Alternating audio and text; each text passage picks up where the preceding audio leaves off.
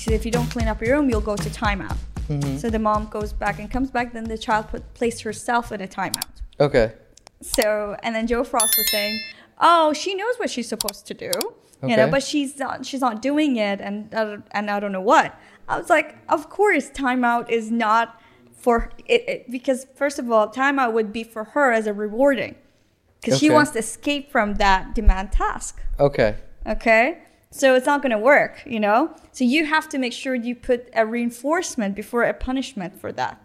So you have to make sure that she's succeeding. So you make it fun, you make it exciting. Wow, great job. Give me a high five. You did a great job, you know? Rather than using a punishment for that. Okay, so the thing is that people want, but if they taught, so if you do punish, let's say if it was a punishment, for example, for your attention, and the child screaming at you, mommy, you know, and you're like, stop it, you know? Okay, and that's all you do is shout, okay? I'm talking to someone, you know? But you didn't teach that person, that child, how to get your attention the rightful way. So when you reprimand, that's also punishment. But then what happens, you have also reinforced that behavior. Then he thinks that this is the only way. Every time reprimand can be a way of still still a reinforcing for the child, because he gets the attention. So we that's why we say, okay, if you're reprimanding, you know, but if you have to teach, look, when mommy's talking to someone and I place my hand, okay, you wait. When I'm done, I will talk to you. And the child will start learning, okay, this is then, or, you know, you don't answer the child. And then when the child's waiting, very nice waiting. So that's how you want it. So then that's how they start to learn. So it's all, again, we go back to operant conditioning in that part. Interesting. Because the way that dialogue goes in the philosophy, then you would imagine that every interaction is a condition. Yes, it is conditioned. Interesting. Because it is conditioned to, you know, what this child, you know. So you're not making decisions because of freedom. You're making decisions based on predictions of past events. Yes. It is past event. It is he's been taught, he learned. Then parents would come up to me, oh, when I'm always on the phone, you know, he's always jumping up and down. Okay. So, and sometimes parents say, oh, I've hit my kid. It's like, okay. And then still, but how's it working out? It's still going on. Because even the hitting, he might get upset, of course, but did it decrease the behavior? It did not, you know? He might still figure out that this is still me trying to get mommy's attention, because he didn't know how to get because nobody's taught him the alternative, how to get mommy's attention the rightful way, the right desired, appropriate way that you want him to do. Exactly. So for example, let's say, my son, when we were one time out, and it was after F1, and I had a meeting in Sofitel, and he was tired, or I'm not sure what happened, and I was going to have a meeting, and then he came up to me, and I was told him, come say hi. He was like really grumpy at this point. He was pissed. I don't know what's going on. He came and tore up my paper right in front of the whole, and I was like, why did you do that? He did not want to answer. Say, go there, I'll talk to you later. Okay. And then after that, when we were done, we were going to walk. I said, why did you tear up mommy's paper? And you know that age, they don't want to answer, they're pissed off, they're angry or whatever. I said, if you don't want to answer, if you're not ready to say, mommy, I don't want to talk now, I'll talk. I prompted him, I want to talk later. And then he repeated the same, what I prompted. I was like, sure. And I gave him that immediate response, you know, immediate reinforced. That behavior. It's like, sure. So when he calmed down and he came, mommy, can I talk to you? Sure, mommy, what is it? I was upset because daddy shouted at me. That's why. And I thought he was tired. Because what is it that I wanted to increase is for him to use his functional communication more rather than acting up. I said, sure. So next time. Now, because you've did that, okay, I still need you to write, you know, like let's say 5 times. I will not rip out my space. I will use my words, you know? And he was like, okay. So that was a punishment. But it also decreased that behavior. And also he's now using his functional communication a lot more than just acting out. We do want to that's why Skinner has always said that, always think of reinforcement. before anything else, because punishment doesn't it doesn't have a huge effect. You know what I mean? Because people will still keep on. If, for example, let's say when you were a kid, you did something wrong, your dad go shh. Okay, so you keep on growing up, but then when you grow up, you learn something else to do. Hide things, lie things as you're a teenager, you know? I just didn't care. You didn't care because you're like, oh, that's it. That's all I can do. Because sometimes kids, when they always being acknowledged only just doing bad things, you know, wrong things, but without being taught, not being acknowledged when they're doing something right, you know, then they're just going to say, whatever, I give up. I'll give up. I'll just keep on. This is the only way they know how to get the attention or how to do things. No, for me, it wasn't that from an aspect of I wanted like attention or something like that. For me, it was from a point of apathy. I didn't care. Don't care. Like, I don't need like approval, if that makes sense, right? Yeah, but when you were a kid, you did. I grew up in a boarding school when I was like 12. So before you were 12. Yeah, so I was very, like, before I was 12, like, it was just like beatings.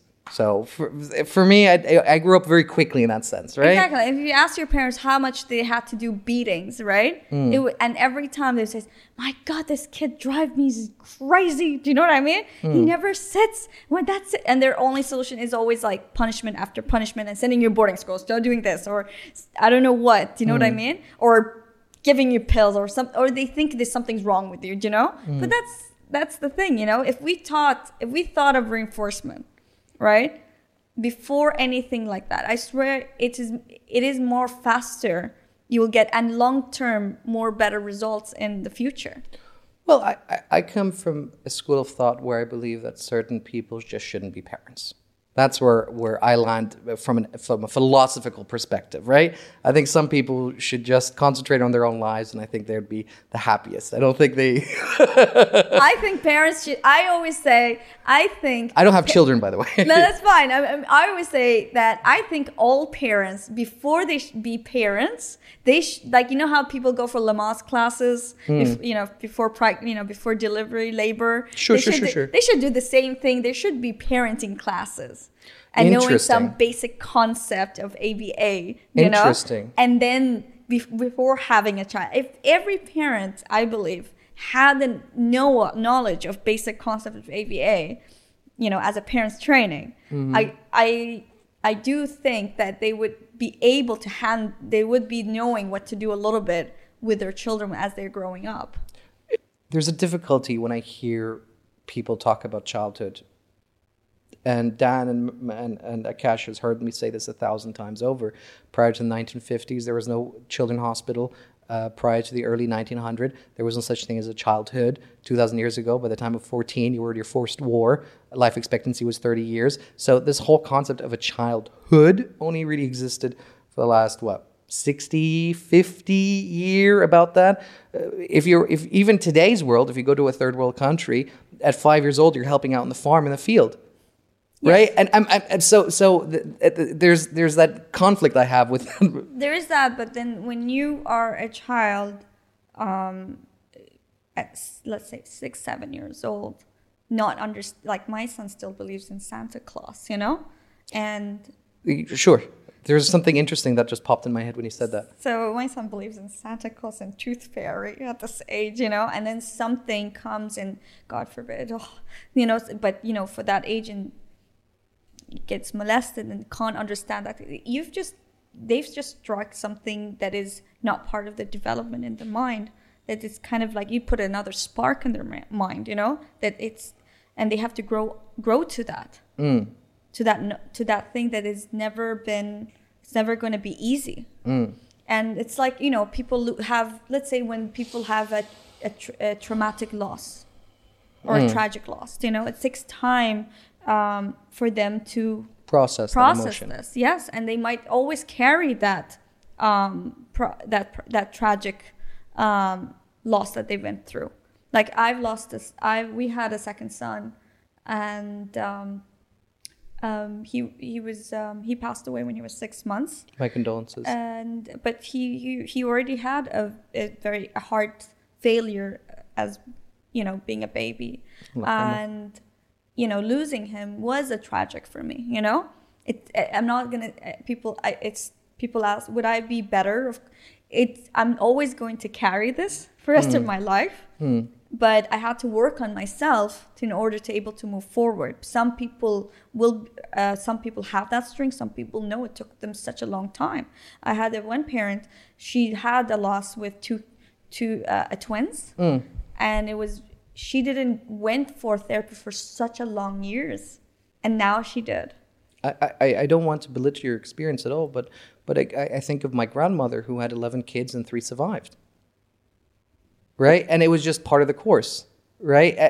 I mean, I hear stories from my own dad who when his brother was sick, their mom said, "Another child that I lost," and the brother was just sick, but obviously she had so much already traumatic experience with the. It's just from person to person. Some people are just weak. Not weak, I can't say that word, it's just like some people are, let's say I was as a person characteristic, I've always been a strong person, and some people, no, they need time, they need other things, they need other processes. I can't speak for every person. No, that's not what I'm saying. I'm saying it from a macro perspective rather than an individual basis.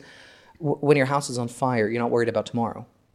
Right, if you're struggling to survive, you're not worried about where am I going to shower, right? I mean, yeah. How would you define a woman then? You can cut all this out. I don't mind. No, I will say it. I was like, well, first, so when trans woman, they say, so a trans woman is a woman. I was like, no, trans woman is a trans woman. That's it. There's you can't be a woman, no matter what you do, you can't tell me. I mean, if you can have a period. Sorry to say that. Woman. What's the other word rather than saying period? What is it? What? Menstruation. Yeah. So if you can have a menstruation, or breastfeed, pretty much go through menopause, go through all that hormones. By all means, then you're a woman. As a woman. To go what we go through as we grow up, as we get older, it's really hard what we have to go through, with the things we go through every day with our hormones, with our our bodies and everything. And sometimes I always wonder those. I don't mean disrespect, but sure. Sometimes I say, why do you want to be a woman? By all means, why? You want to be a woman? By all means, take my body for this. Grass is always greener on the other side. That's all I'm gonna say. If I ever come back as reincarnate as something, if I have to reincarnate, I'll say, God, make me a man. You say that. You say that. But don't forget that women get all the attention in life, and men have to get kicked in the curb. There's that too. Oh boy, men have a whole different bear of responsibility. I mean, they have to be providers. They have to make sure that things are functioning and working, right? Absolutely. So there again, like you said, there's no perfect in any absolutely. So, I mean, I'm in love with the whole gender ideology and gender changes. What's going on? Because I think this is for the past 5,000 years, 10,000 years. It's been very clear cut, and only in the last 30 years have these French authors from the 1800 that universities reading into it. Yeah, it's always been there, but I'm okay with whoever wants to be anything. It's just like, in the end of the day, this whole thing has always been there for many years anyways. But the point is that as a mother myself, and I'm sure there's a lot of parents out there, in the end of the day, can we just, everybody's just, your sexuality is yours, mine. I'm not flaunting mine, and everyone should respect one another. It's all about respecting one person of another. Because in the end of the day, I'm a parent. I don't need you to bash your point of your view to my child. I'm the one who is raising him, paying for him, and he came out of my body, not yours, So let me do my parenting. I do not need the world to do parenting for my child. No, I totally agree with you. That's the only thing I think there's a lot of people out there just what a lot of parents are saying that because they saying, look, we're sorry, No, that's fine. We're all up for all of that. We're all okay with that. We're all good and all of this, okay? But in the end of the day, we don't need you to parent our children. Well, see, this is where we're going to get into the nitty-gritty about this a little bit more because what you brought up is I find it fascinating. The fine of adoption and agreement, right? It's okay for others to do it, but just leave my kids alone, right? It's the free runner problem. Yeah. Right, in economics, where you say, well, I don't have to take responsibility because I know the next person will take up the responsibility, right? Okay. Yeah. And so you end up with like this slowly degrading shift. And if you look at places like China, where they've just basically said to America or to the Western world, hey, you know what? If it involves ghosts, if it involves ideologies that we don't agree with or whatever, it's not being played here. It's not coming into a region. Yes. Well, again, you have to respect. It's like, well, it's the same thing as the FIFA is happening, right? Mm-hmm. And they've said, like, when you're coming to Qatar, please do not wear or hold the flags and I don't know, in public affection and everything. That's it. But other than that, everyone's welcome. And then they make it like, oh, Qatar is bad, does not like and disapprove and I don't know what. I was like, no. Just why can't you just come and respect? When I go to England, I will go there and respecting the country and the people over there and how their laws are, you know? When in Rome, be Roman. Exactly. I'm not going to go there with my Arab mentality and cut people's line, which usually we do here, you know? And I love the fact that even though this happens, but I love the fact that we're all like very compassionate to each other and understanding, you know? It's quite different. Again, the culture is different. But if it's there, no, you've got to stand in the line. Line is a line, you know? I agree. For example, good. Sorry. So for example, like once I was in a line and there was a situation with my child, she was with my daughter, and I had to wait such a long time in a bank, but I really my daughter was crying, and then I have asked, there was a person on the line, said, is it okay? I'm so sorry, can anyone help me? This is in Bahrain. Can anyone help me? Because my daughter's crying and I don't want to mean to cut anyone's. So there were some person just said, sure, just, you know what? Just take my ticket and I'll take yours. So that was quite nice. You know, that happens a lot in Bahrain. For that part. In England, no, you're not gonna get that. It doesn't matter. So they will just like go deal with it. Your problem. It's your problem. Yeah. You still have to stand in the line, you know? It is interesting because in the West, this appreciation for family values aren't really there. You know, if you're 18, you move out your parents' house and you're your own man, be independent, blah, blah, blah. And that's how we end up in a situation where, especially with social media and how that whole thing has come out about, people in their 20s have less than one friend. In the States? In the States. And that's exactly the effect of what occurred. I mean, here in our society, we have family members, we have cousins, we have uncles, we have aunts. If your grandparents are still alive, you have your grandparents. There is a lot of community and support. Sure, you know, if you're doing something that is not approved by that community, there's repercussions, right? Yeah.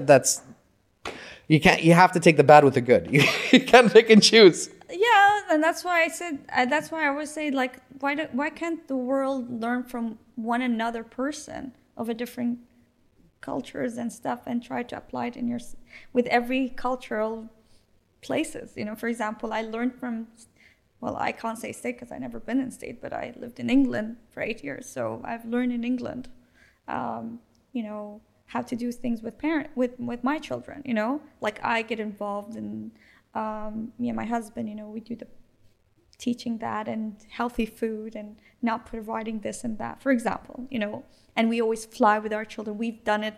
We don't bring nannies when we travel for that part.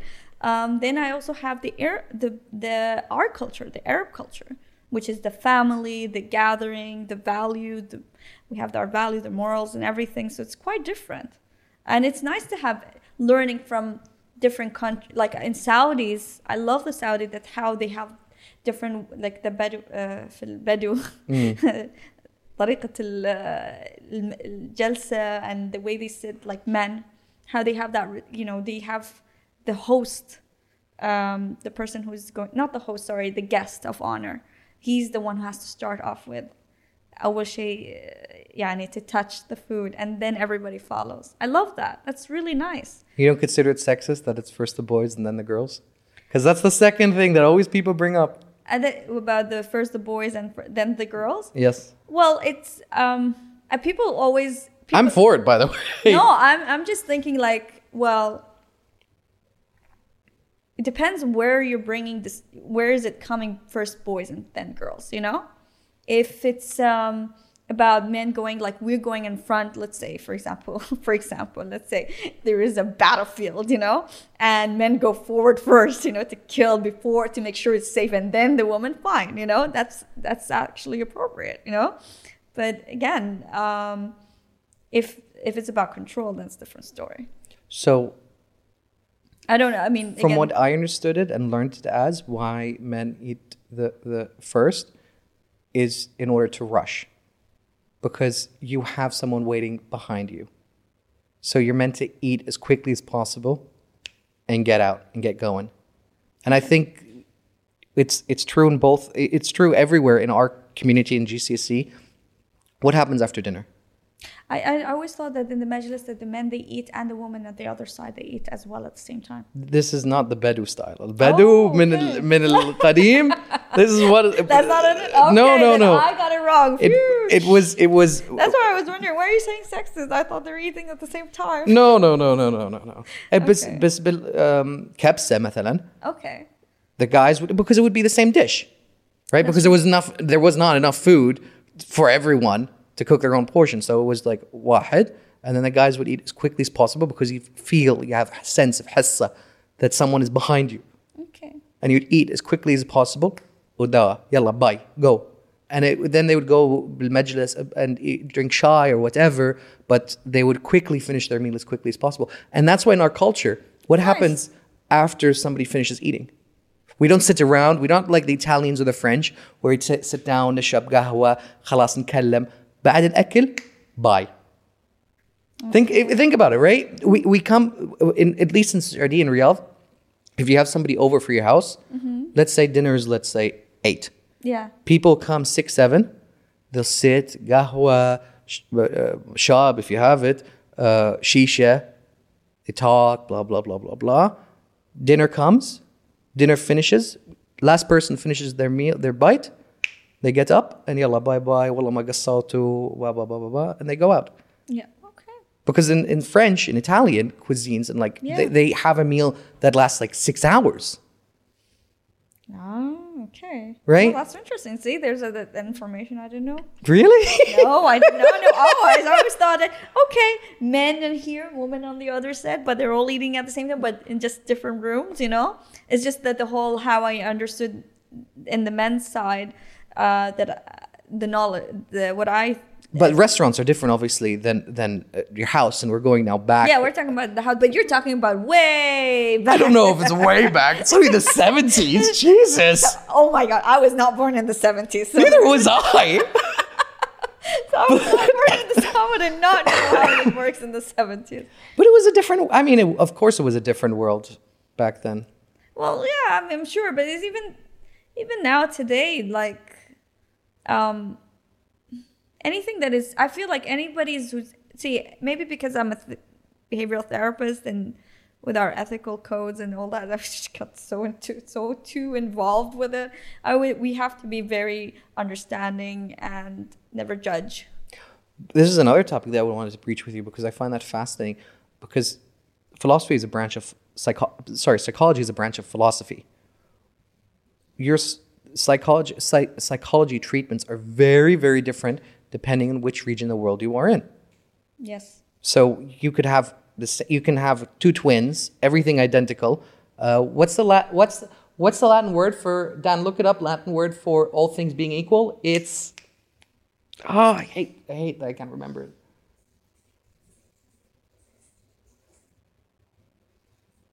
It's usually used in economics. Omnibus? Omnibus paribus. And all things being equal, two identical twins or two clones, whatever you want, both suffering the same mental condition, the treatment standard, what they would get in the US, would be very different than the treatment standard they would get in China. Very different to the treatment standard they would get the rest of the world. Yeah. Because it's a reflection of psychology, of philosophy. Mm-hmm. So what we condition a treatment as is uniquely different. It is. Again, that's why we go back to that's why every person has to have that ethical code and try to follow their ethical code. Well, again, even with an asterisk, you mean? For example, with my ethical codes. Sure. Not mine, sorry.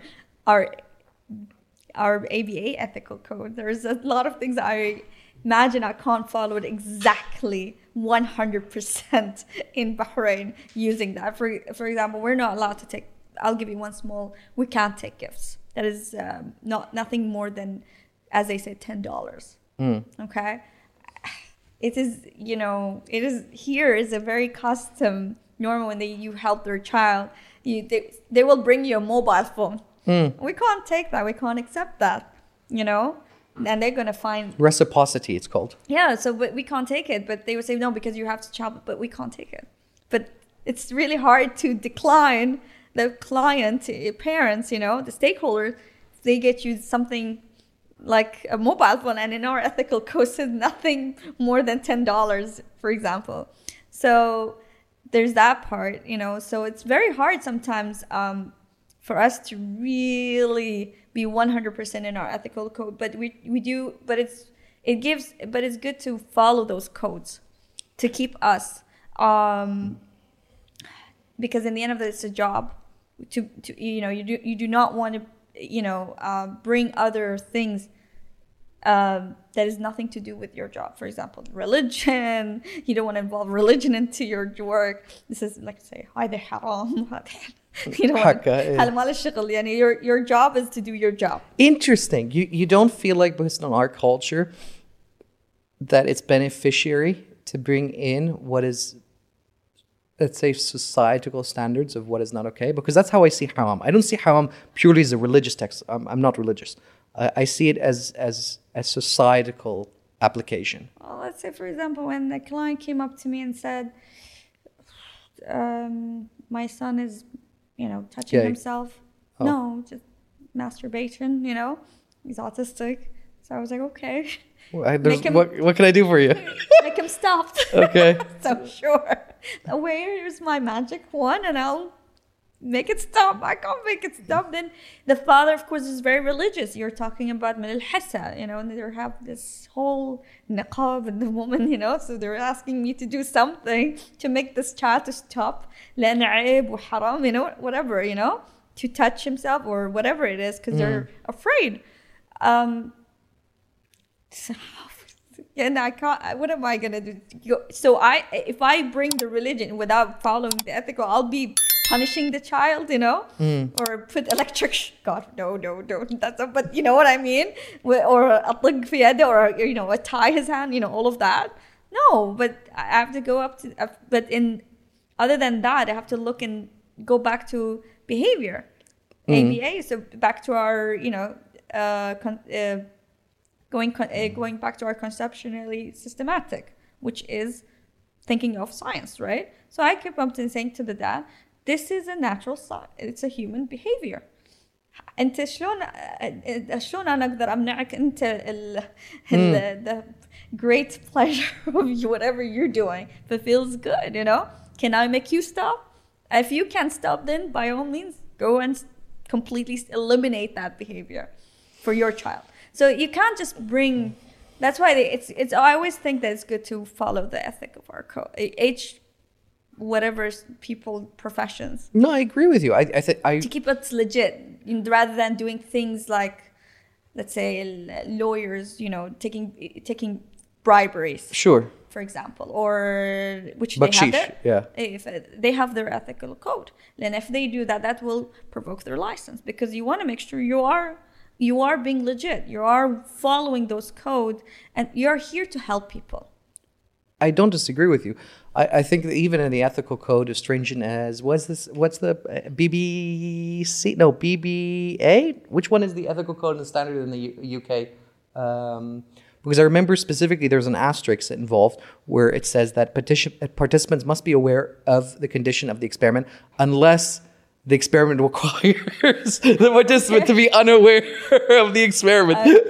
What experiment is that? So any experiment involving at all, it generally, you have an exit interview, you have a pre-interview when it comes to any kind of experiment that you're doing on a participant. However, we're talking about psychology, right? Yeah, this is psychology. Okay, I have no idea about that one. That's nothing. So that's what I'm saying. But even there's an asterisk in everything. Yeah, but that's very difficult because you have to go through a whole board. It's not like how it used to be. No, no. I love following I love being ethical in my work, and I know that there's a lot of certified behavior analysts out there who are also very. They are all following their ethical. But plus, if we don't, if anyone's suspecting that they're not following. And we do not want our license to be provoked because the person can, if they after it's been mentioned to them, and if they still didn't change it, can be told to the board. You have an interview in general, no? There's an investigation if you do something. There can be an investigation, yeah. Yeah, and then we don't want that. Yeah, and then there's a ruling afterwards. Then it depends on how severe the ruling is. Exactly, because in the end of the day, they have always said to us as an ABA therapist, you have to make. You do want to be out there and presented for positive things. Sure. Not because people still have misconceptions about it and have negative thoughts about it. Some people say it's an abuse. Some said it's like animal training, but it's not. I understand that if it was used in a very negative way, maybe until the 80s. And then things have, since that's why they meet these ethics. So everybody follows those ethics. And without, you being used in a harmful manner. Because we do not want to be used in a harmful manner. We want to enrich a person's life and to be socially able to be socially significant in the world, within the society. But that's why I love I love to follow the codes. There is a place here in Bahrain that works with children with disabilities. I forgot their name. Thinking? Yeah. Therapeutic intervention for kids, right? Thinking. Is it Thinking? I think there's another one. Danny, can you look it up? Just type in Bahrain Children's Center, I guess. What would you type into to search to find it? There's a lot of... Is it schools we're talking about or centers we're talking about? It's a center. Child development would be... Is Think pink? Not pink, purple? They have those colored like a TH. If you look at Think Inc. No, just Think Inc. With the C. Aldana Center, for example, also they have qualified behavior analysts as well, but their focus is more for more severe cases and people who can't financially constrained. Yes. So again, like for example, and again, we have to make sure when we have a client comes to me, I have to make sure as well, am I competent enough to take this kid? Do I have enough resources for this child, before taking on the case? If I can't, of course, I have to refer them to whether it's Reach, whether it's Thinking, whether it's Aldana, that to rightful help that they can provide. Or even we have to think of within their budget. So if someone I have a lot of person came up to me and they don't have the budget. Their income is very low. Maybe they can spend $200 a month, So, but of course, I would send them to, like, for example, Aldana Center, that they can help for that client. But if I see a client who they do have the financial, I had that, but it's very beyond I don't have enough resources for that, for this, because this kid needs a lot of work. So then I would refer them to Thinking or Reach. So what would be the difference between a kid that would need a lot of work and a kid that would need very little work? So I can understand the spectrum we're talking about here. Well, it depends. I mean, again, it depends from, it's very hard for me to say because it depends from, like I would imagine ADHD kid is not the same as the kid who suffers from Asperger's or... Asperger's is also very different as well. No, I'm saying as a spectrum from difficulty of treatment, an autistic kid is very different than an ADHD kid, right? Yeah, absolutely. Both are neurodivergent. It's two different. It depends, yeah. So it's just say if this kid comes up to me. Let's say I had a kid who came, like, let's say he's 2.5, and or that time he had a eating, a food problem eating. He would still eat baby food.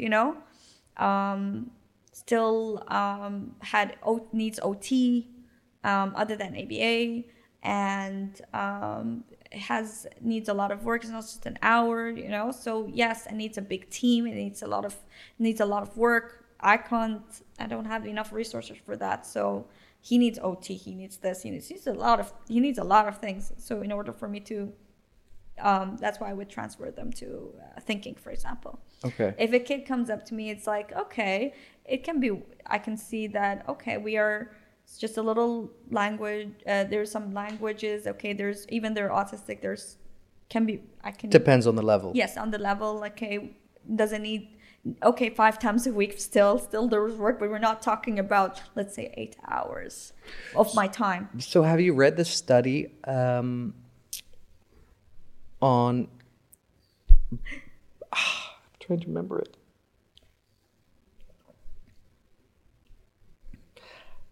Biobacteria. No, is it the... Can you look up what stomach bacteria is called again? It's called biofarm, stomach bacteria. It's called your bio... I wouldn't know what that is. Your bio... Heliobacter is one word for it. But you need... not biomass. It'll come to me, or somebody in the comments will put it. No. It's called your biotree, your biosphere, your bio something. I don't know. It's about the various bacteria. So you want to have different bacteria in your stomach. What's that called? Term for different bacteria in your stomach. Just type that in. We'll have to, I don't know. We'll keep the stuff in. But for the audio listeners, it's pretty boring.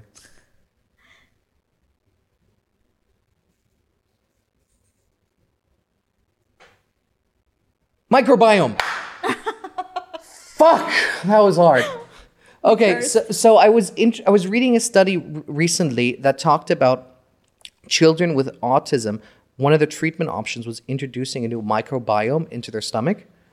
Okay. That helped mitigate a lot of the effects or the external reactions from autistic children. I can't answer that because that's kind of pseudoscience. No, in the end of the day, when a child comes, we have to rule out the medical. So I wouldn't know in the term. We stick to completely into behavior. I can't. So even parents, when they come up to me and say, "Is my child autistic?" We can't tell you if they're autistic or not. We can't give a diagnosis. Dan, look up microbiome and autism. I want to be sure that I'm right on this. I don't want to look like a dum-dum.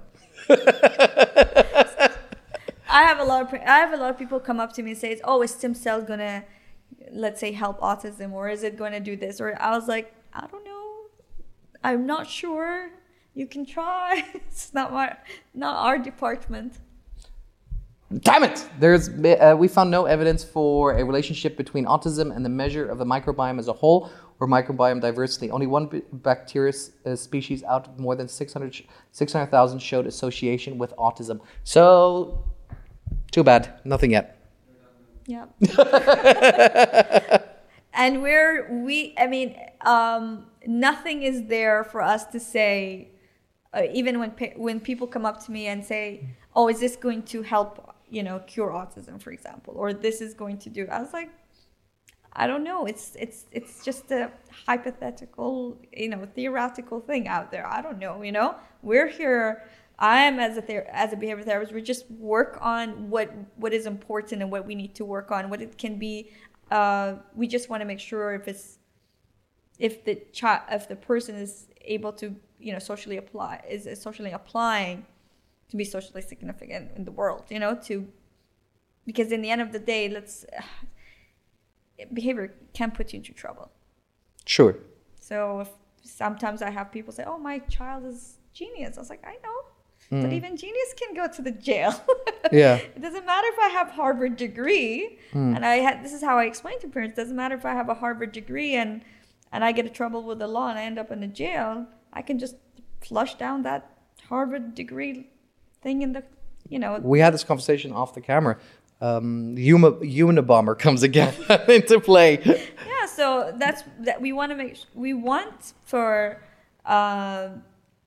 every person with neurodivergence or neurodiversity. That's a very woke term for it. Yes, to be within the society, and to be happy, and not just because if they're feeling isolated, they can't, they can be in trouble. Because if you see in the West, there's a lot of as well autistic kids. Police has took them and handcuffed them, which is kind of very traumatizing. It sucks. It does suck. But it would be nice if we've taught them, right? Sure. Depends on the level, of course. But we do want them for them. And one of the things that, not about teachers, about parents always ask this one question: what's going to happen to my child if I'm not in this world? I am here for my child. When he grows, what's going to happen? What's going to happen if right now I'm taking care of him, but I'm not in this world? Who's going to take care of him? We want to make him to able to take care of himself, so parents don't worry about that. That's very important. And this is something we want them. We want to. That's our job. That's where we are here to help. Another thing that I am starting a course as well. That's why I was late. No worries, I understand. I was studying. I'm starting with baby sleep consultancy. So working on, because there's a lot of people out there having struggles putting the babies to sleep. Mm-hmm. They feel, and a lot of, actually not just babies, we're all sleep deprived. Mm-hmm. Even doctors. And famously, doctors are sleep deprived. Every one of us. And a lot of people in this world have a lot of little information about sleep, about having good enough sleep.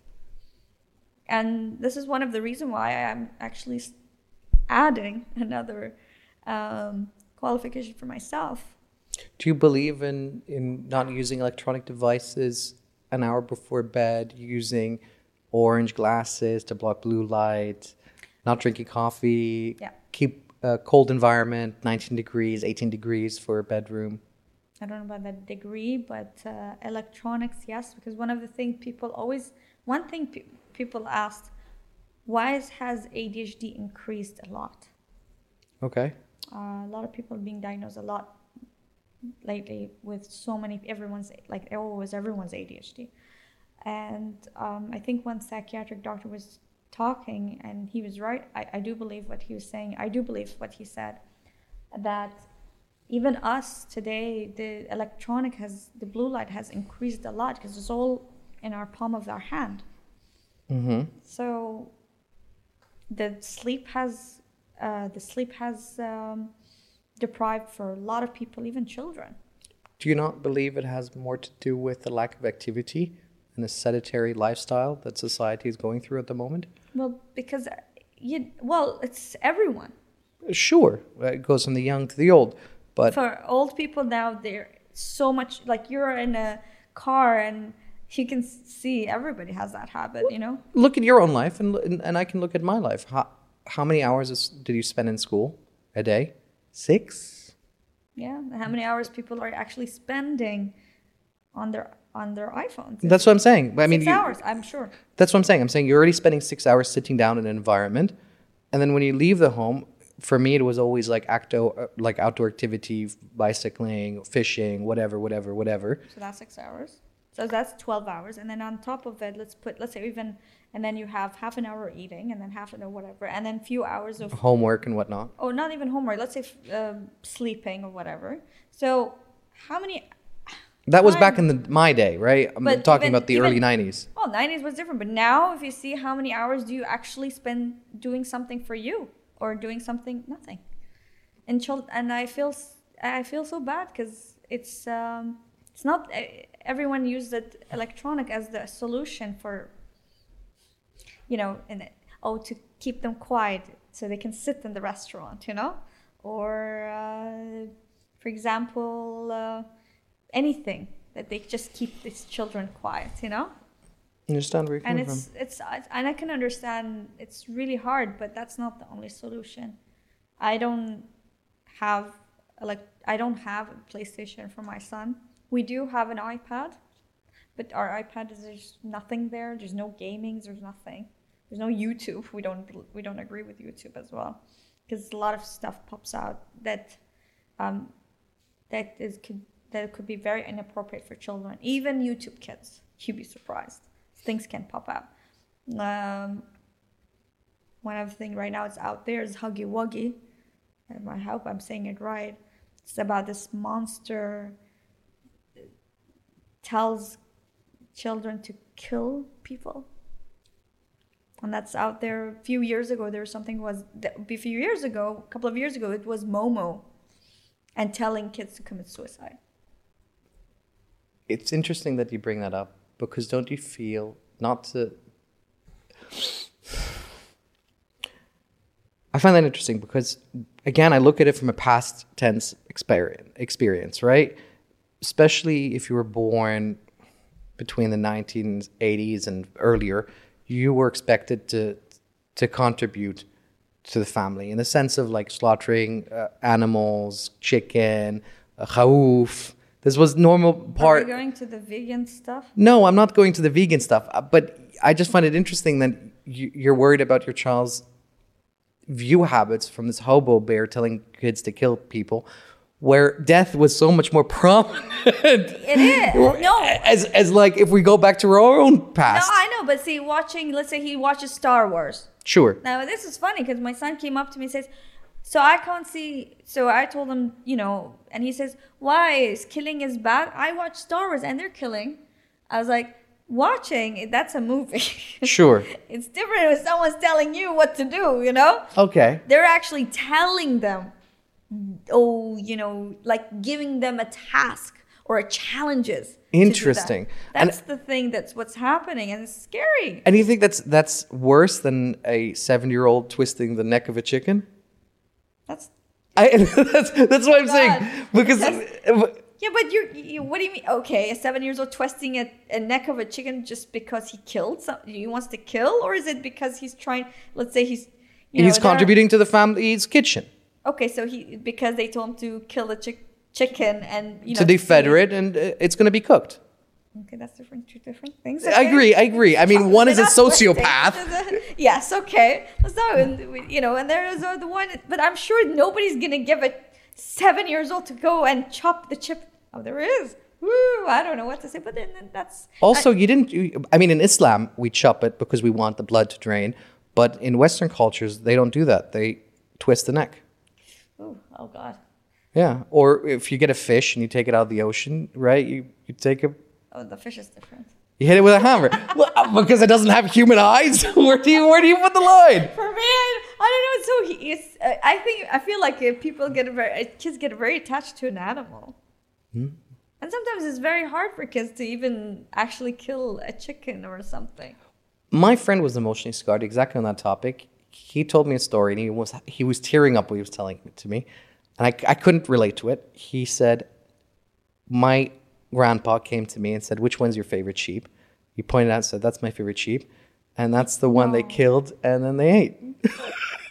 And the lesson he was trying to instill into his grandson was that they're livestock. They're not your pet. Okay, and so are we not sharks' pets, right? The shark eats. So we're also the food stock for the shark. I agree. or the lion. I agree. I don't think if you go to any national park where there's bears and other animals roaming around, they don't look at you and be like, "Oh, you know what? You're okay. You're so cute. Can we help you?" No way. They're gonna be like, you? you're gonna get eaten immediately. Yeah, that's so funny. That's true. But the thing is that this is quite, different. It's just, you're talking about them going and killing a human being or a child, which is murdering. Sure, but you find it also in religious texts. Buddhism, for example, teaches kill your teacher, kill your parents, kill your God. Can you look up that quote from Buddhism? Well, I'm not Buddhist. So. I'm just saying. I mean, Dan is Christian. I'm sure the Bible has some fucked up shit in it. It's kill your parents, kill your teacher, kill your God in Buddhism. Oh my God. Yeah, see? It came up. Oh God. Oh my goodness. Yeah. Yeah. Oh, okay. It's an interesting ideology behind that. What he was trying to, I don't know if it was Buddha really who wrote it, but I remember it was a monk who studied Buddhism. What he was trying to say with that is that the ideologies, the thinking, the pattern of your awareness, the decisions of what you're coming from are all from an external source putting down. So then again, it's the same as everything else. Isn't that interesting? Well, it's interesting, but if you think about it, people wants to read what they want to hear, right? Or what they want to do. For example, if you're referring to me, I just like reading. I know. Let's say, okay, Skinner's. I remember there was a quote. He said, "The rats are always correct." And we're like, what? But read between the lines. He means like, children are always correct. The metaphor, sure. Yes, exactly. So again, we go back. You say, kill the teacher. So I can go kill the Buddha. I'm Buddhist, so I can go kill. Come on, that's not what he was trying to say. Exactly. And it's like... Great marketing, though. Yes. Exactly. It did make you stop and go, What? Yeah. And it's like in our Quran, you can go marry 4 wives. What? Yes. Oh, I'm going to disagree. We're going to have a little fight on that because I feel like in the UAE, specifically, it's becoming more and more common. No, but what I'm saying is like they're not reading the whole. They're just reading. You can have 4 wives. That's it. Okay. Hello. Can we go back and then after read the whole thing? Interesting. So you're saying that if a guy wants to have 4 wives, he should also follow the other guidelines? No, it says that it's not about the guidelines. You forgot where the text says the rest of it. Can you treat treat each one equally as the? I think it's as the first, as the first. Then it's fine. No, and what it means is no way that ever happened. No, come on. Come on. You will always have a favorite. Even as a parent, I'm sure parents have a favorite child. I like how you... If they ask me, who's your favorite? I love them both. It says, but as a secret, you can say it. I was like, let me... And of course, there is some little part somewhere I'll make sure when I marry my 4 wives that I'd have equal emotion with all 4. Yeah, exactly. Can you? I will put that in writing. There's all 4 of them. They're all different personality. You're never gonna love each 4 of them all equal. I have brothers. I can't love each my brother exactly the same. Like each one. One of them is different than the other. I love him different than the other one. He has great something positive, and that he doesn't. And the other one, even my sister, Mm-hmm. It's even parents. You're gonna pick your own parents. You're gonna tell me you love mom and dad equally? No, but I'm a boy. Yeah, but I'm saying I'm sure. Oedipus for the son, Oedipus for the daughters, Oedipus for the daughters, and what's the other one? Well, I actually wanted to call my dog. Actually, the name I wanted to pick, it was Bob. Bob is a good name. Plain as Bob. You know that movie, that old movie called Where's Bob? Yeah. Where's Bob? That's the comedy, the one with Bill Murray. Yeah. That's one of my favorite. I watched it. I love Bill Murray. You too? I love it. And I watched that movie 100 times and I still, till today, crack up laughing. And it never gets old, me watching that movie. Have you seen A Christmas Story with Bill Murray? Yes, but Where's Bob is one of my ultimate favorite. Can you type in two things? What's Bob short for? Robert, I think. Robert is Bob short. Depends, yeah. Does it? Yeah, I think that the acronym Or Bobby. or Bobby. I think, but originally it's like the Dick means Richard. Well, I know Robert would be Rob. Robert would be. Can you type in what's the Robert? what's- Robert would be Rob or Robbie, but for Bobby would. Robert is Bob, right? Oh. See? All right. So there's have more than one. Yeah. Well, there was another acronym. What was it? Tom, Dick, and Harry. Yeah. Okay. So I thought of that movie, and people thought it was because Bob Marley. And I thought of calling him Bob. I was like, nope. It's because of that movie, Where's Bob? It's so easy. Bob? Where's Bob? Where is Bob? Bob. So Type easy. in Where's Bob. I don't remember the poster anymore.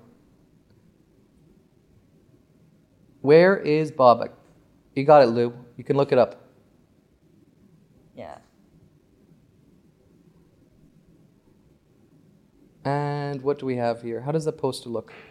You Oh, have to you have type to in say- movie. Yeah, you gotta say movie. Some poor guy being pinged. No, I love it, and you know what? It's so funny because it goes back to this person who has anxiety and OCD, and then drives the psychiatric doctor insane. So, Yes, it's clicking now again. Yes. It made me. If you see that, if you go to that part where this he's, that part, the shadow of it. Yeah, the shadow. Yeah. It's the movie poster. Yeah. Yeah, it's so funny because it's like he's the crazy person, and then he's driving the psychologist, the psychiatrist crazy. And I thought that was great. That was great because it's my profession in that part, and calling him Bob at the same time. What about? Oh, sorry, not Where's Bob? What about Bob? What about Bob? That's the one. Sorry. What about Bob? That was my favorite all-time movie. What about Bob? Where's Bob? Bob. Any other movies you love from our dear friend Bill Murray? It would be more comedy. I love comedy. I think he's only done one or two like serious roles, like non-comedic roles. I don't remember because I have to remember. But he has a lot of nice. I mean, back in those days, they were nice comedy movies. He did Ghostbusters. Yes, that's famously. He did Christmas something. right. Christmas. Yeah, I remember which one. I forgot what it was. There was another one that's the Groundhog Day. Yeah, That was also fantastic. that was fantastic as well. I love that. I'm thinking there's another one that's on top of my tongue. Candy Shack, which everyone knows. You've never seen Candy Shack? You gotta show it to me. Okay. Candy Shack. Akash, if you keep being on your phone, I will throw it out the window. But isn't Bob would be much better than the name that my son picked out called? Yeah. Oh yes, I love that. Yes, I've watched it. I loved it. Oh, right. It had Rodney Dangerfield in it. There we go. Yeah. That's a fantastic Oh, movie. that was the most. Oh, I watched it. It was so funny. The one with the squirrel. Oh, Yes. Was it a squirrel? No, it's beaver. A beaver. Oh, it's so funny. It's a fantastic film. Classic movies. Love it. What do you think happened? I feel like cinema died after the 80s. I can say also even after the 90s. Even 90s was okay. It was good. It was funny. You had There was- Batman 1991. You had The Matrix, which came out in the early 2000s. Well, again, it's not 90s, right? True. We go back to the 90s. I loved all the way 90s until like we're coming to the end of 90s and it started to go a little bit. was still okay, but then it started to go quite down. We weren't having that much of comedies, I felt. I heard something really interesting, and it was that the thing that speeds creativity or spears creativity is boredom, and no one is bored anymore. True. Oh, well, I don't know. Maybe. Yeah, everyone's on their phone. I mean, you can't be bored if you're on TikTok, right? That's pretty much what everyone's doing. But right that's my point, right? Yeah. But think about it. From the last movies that's in the cinema, it's remakes. It's old IPs. All these superhero comic books that came out in the early 90s, 80s, are all being just now told in the cinema. I know. So we'll go back to the Confus thing, where my son said it, Confus, which is, I even told him, what about, Confus. I was like, he was young, and I was like, fine, we'll call him Confus, And it's so hard because everyone, when they see our dog, it says, what's your dog name? Confus? And they were like, oh, what does that mean? I said in Arabic. To explain it's hedgehog, because he's fond of Sonic, so he knew what hedgehog is in Arabic. He said Confus, so it got stuck to it, and I actually prefer still calling him Bob because he looks like a Bob. So is he confused, the poor guy? No, I don't call him Bob. It's so hard for me to say this guy can't do that. Then my husband said, all right, after maybe the next dog. That was a Freudian slip right there. That's it. When he's on the next dog, he's like, what?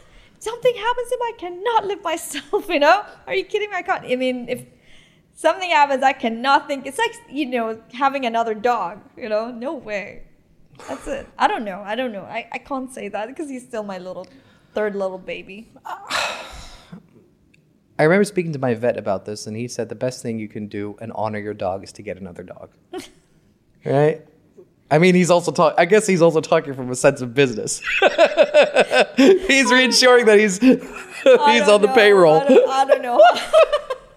I wouldn't know. But yeah, it's quite nice to have literally, I feel like I have 3 kids in the house. 2 human kids enough? 2 human. Oh my God. No third in the planning? No, we're done. I'm turning 40 tomorrow. Stop. 40, woohoo. Stop. Everyone asked me, are you going to do anything for your big F40? I was like, no, I don't know. If I want to do, I was just saying to one of my friends, I want to do something in my 40s. They were like, what? Like brunch? I was like, no, not the usual. I want to do something stupid. Okay, let's hear it. They were like, what do you mean? It's like, I don't know, maybe we go skating, roller skating, people getting drunk or whatever. Sure. And then maybe do, I don't know, I'm thinking something really dumb and stupid. I mean, I don't know what the budget is, but can you go like skiing? Wouldn't that be fun in Dubai? It's like 50 BD flight. Well, when I say stupid, it means like really being silly and goofy. You don't think stupid for 40 years old people seeing 40 years old on a rollerblades, Wee! You don't think skiing is stupid in Dubai? No, I mean people are still what they call it, snowboarding and stuff. Yeah, but we're talking about dress up like we're still young and 20s. Okay. Having our ponytails. Okay. And rollerblading. I'm trying as a child, like little kids around. I'm trying to think, how would you set up a retro party from the night? Or maybe have a limo, Okay.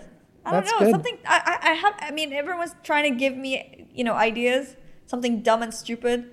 Because last year, I said, look, I've did celebrate it, but not my 40th. I did it on 39. We had a girls trip to Dubai. It was fun, and wasn't that exhausting though? It was the best birthday ever. 39th of my 39th. We all went for my 39th birthday, and it was like, why? You should have done it on your 40th. It's like, no, you should have done it on your 39th to celebrate. Yay! I got one more year. I turned 40. Interesting. Interesting. Who wants to celebrate when they turn 40 or 50?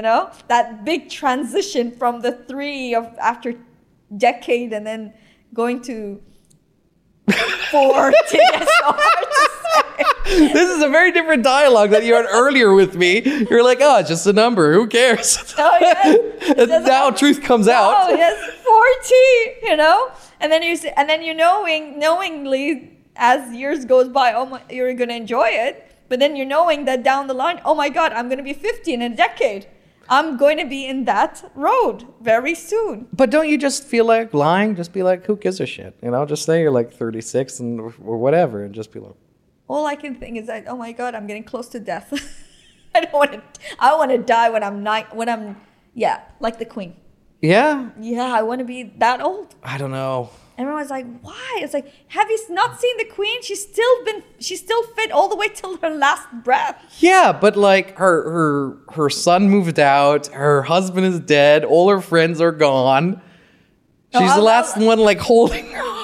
I'll be partying in my 90s. You know, I don't know what I feel like I can. How much exercise do you do a day? A lot. Then you have a good chance of still being like active. But people who just sit on the chair for like 6 hours or 8 hours a day. Exercise is one thing, but then also sleep. You have to make sure you have enough sleep, and anxieties and all that. You have to learn how to control all of that. That's the only way to live good unto 90. Because otherwise you're not living good until. You want to go to 100? Hoping. The triple digits? The triple digit. I want to go by 100. And I do want to. I guess I'm. Isn't it more about the quality than the quantity, though? What? No, I want to live. And if people ask me why, I say, I don't know. I guess I'm just so curious what's going to happen with all these generations. What's going to happen? I think you're. I'm just curious. I think that the older you get, your neurons start slowing down. You start kind of like degrading, right? Like a piece of meat in the sun.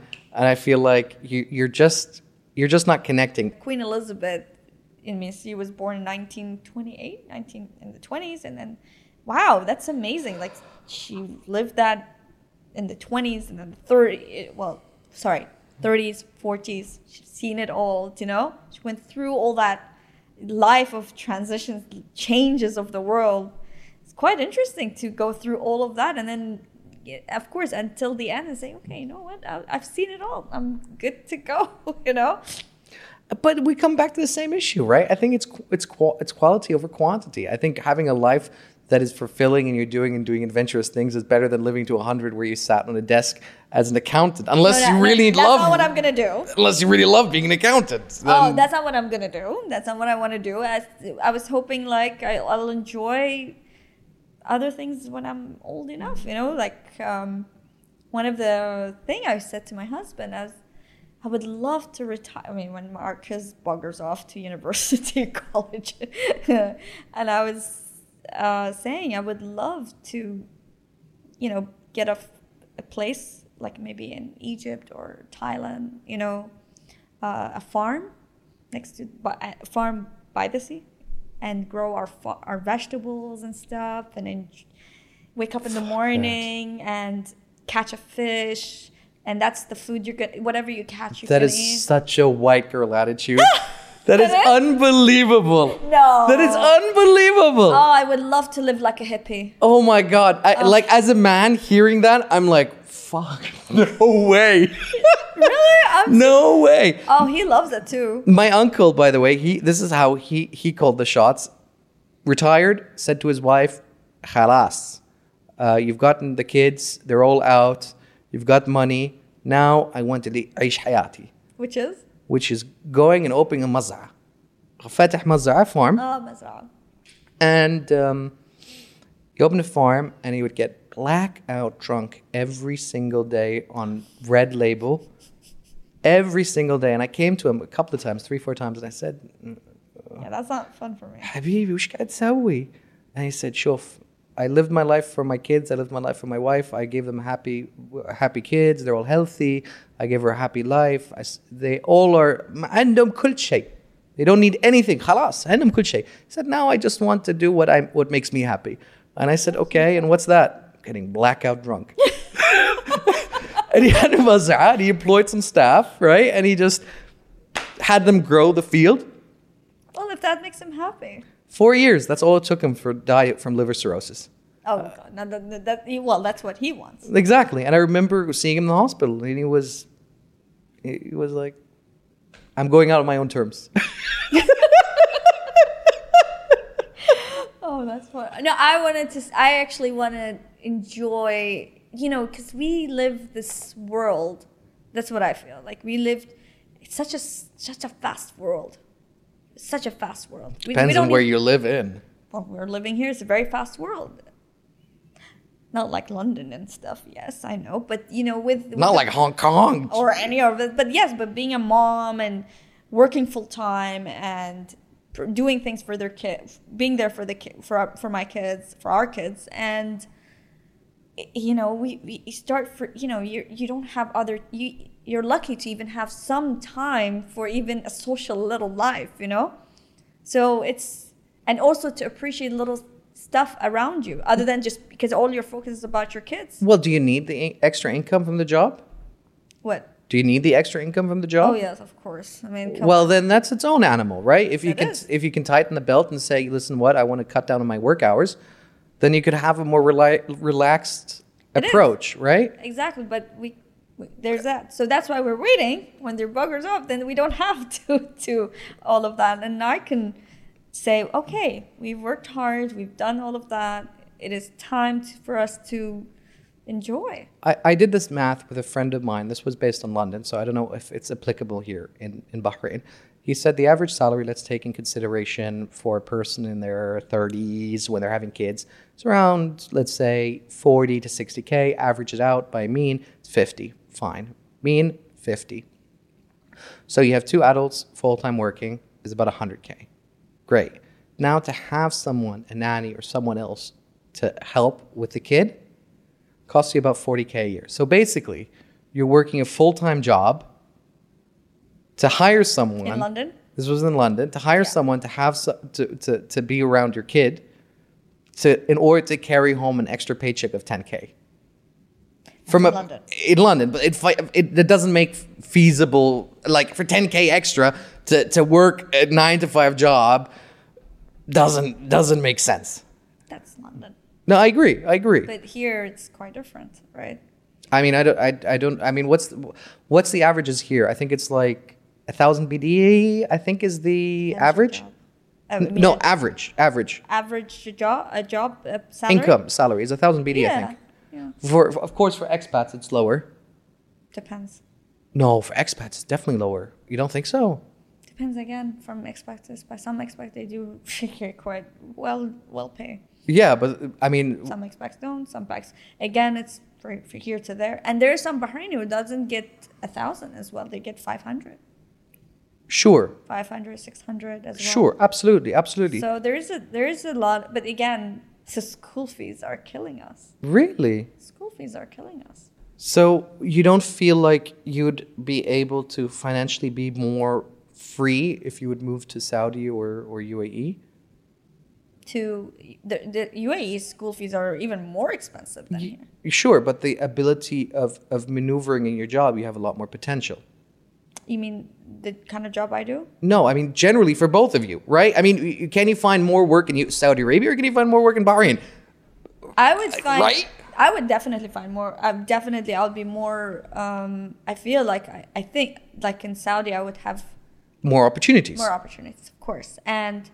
this is not like a secret. One has a 1 million and the other is 30 million. You do get paid, and if it's my husband's job, which he's a banker working there, I'm sure he will get more paid there. Well, he also has more opportunity, doesn't he?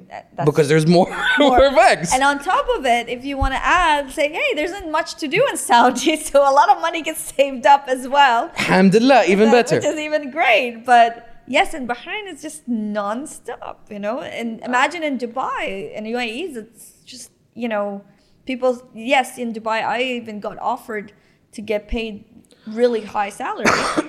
But when I looked at it, the high salaries, on average, you're going to be living in Dubai. Well, that's normal though, right? Exactly. Your income, generally income increases are tied with rent. I think about 40 to 60% of your salary disappears into rent. Generally, that's the figure. Again, rent, or depends on your house. Mainly here, I mean, education. The private schools are very expensive. I mean, it's not like you're in England or in America that they go by district or anything like that, which they go, it's quite expensive to have. I mean, you know, like for example, St. Chris is 8,000 per year for a child. I mean, as they go, Sure. You're in A levels, and that's I'm calculating two kids, 8,000. That's a lot, and on top of it, you know, they want to do other things as well. These kids, like the other activities you want to provide for them and stuff like that. That's other expense. So per year, how much are you spending on your children, other than just, you know, school? No, I understand where you're coming from. So it's like I feel like we're spending like right now, at this point, what, 10 to 20,000 dinars per year for my two kids. That's a lot. I agree. If I literally save up 20,000 dinars per year, let's say in 5 years, I could easily buy a nice house down payment, for example. Sure, but I will tell you this: if your salary is 1,000 BD this month and next month is 1,500 BD, that doesn't mean suddenly you have saved up 500 BD. It means that you have spent 1,500 BD. As income increases, so does lifestyle. Very few people manage to increase income and stay stagnant lifestyle-wise. No. Generally, it is an upward trend. Yes, because me and my husband, we're very blessed that we've always, since the day we got married, we never taken a loan, ever. And everyone's surprised how we never taken a loan till today. I was like, we only spend... A lot of sacrifice. That's how you do it. Yeah, well, we spend what we have, not what we don't have. Sure. And we don't spend everything from paycheck to paycheck. So, again, I'm a planner. I love to plan things. So I've planned everything. For example, you can go buy underwear from Marks and Spencer, for example, which will cost you, let's say, 5 packs of underwear for boys, let's say 10 dinars. Or you can go to Mac store and get this 5 packs of underwear, which will cost you 2 dinars. If you're really smart, you go to Alibaba.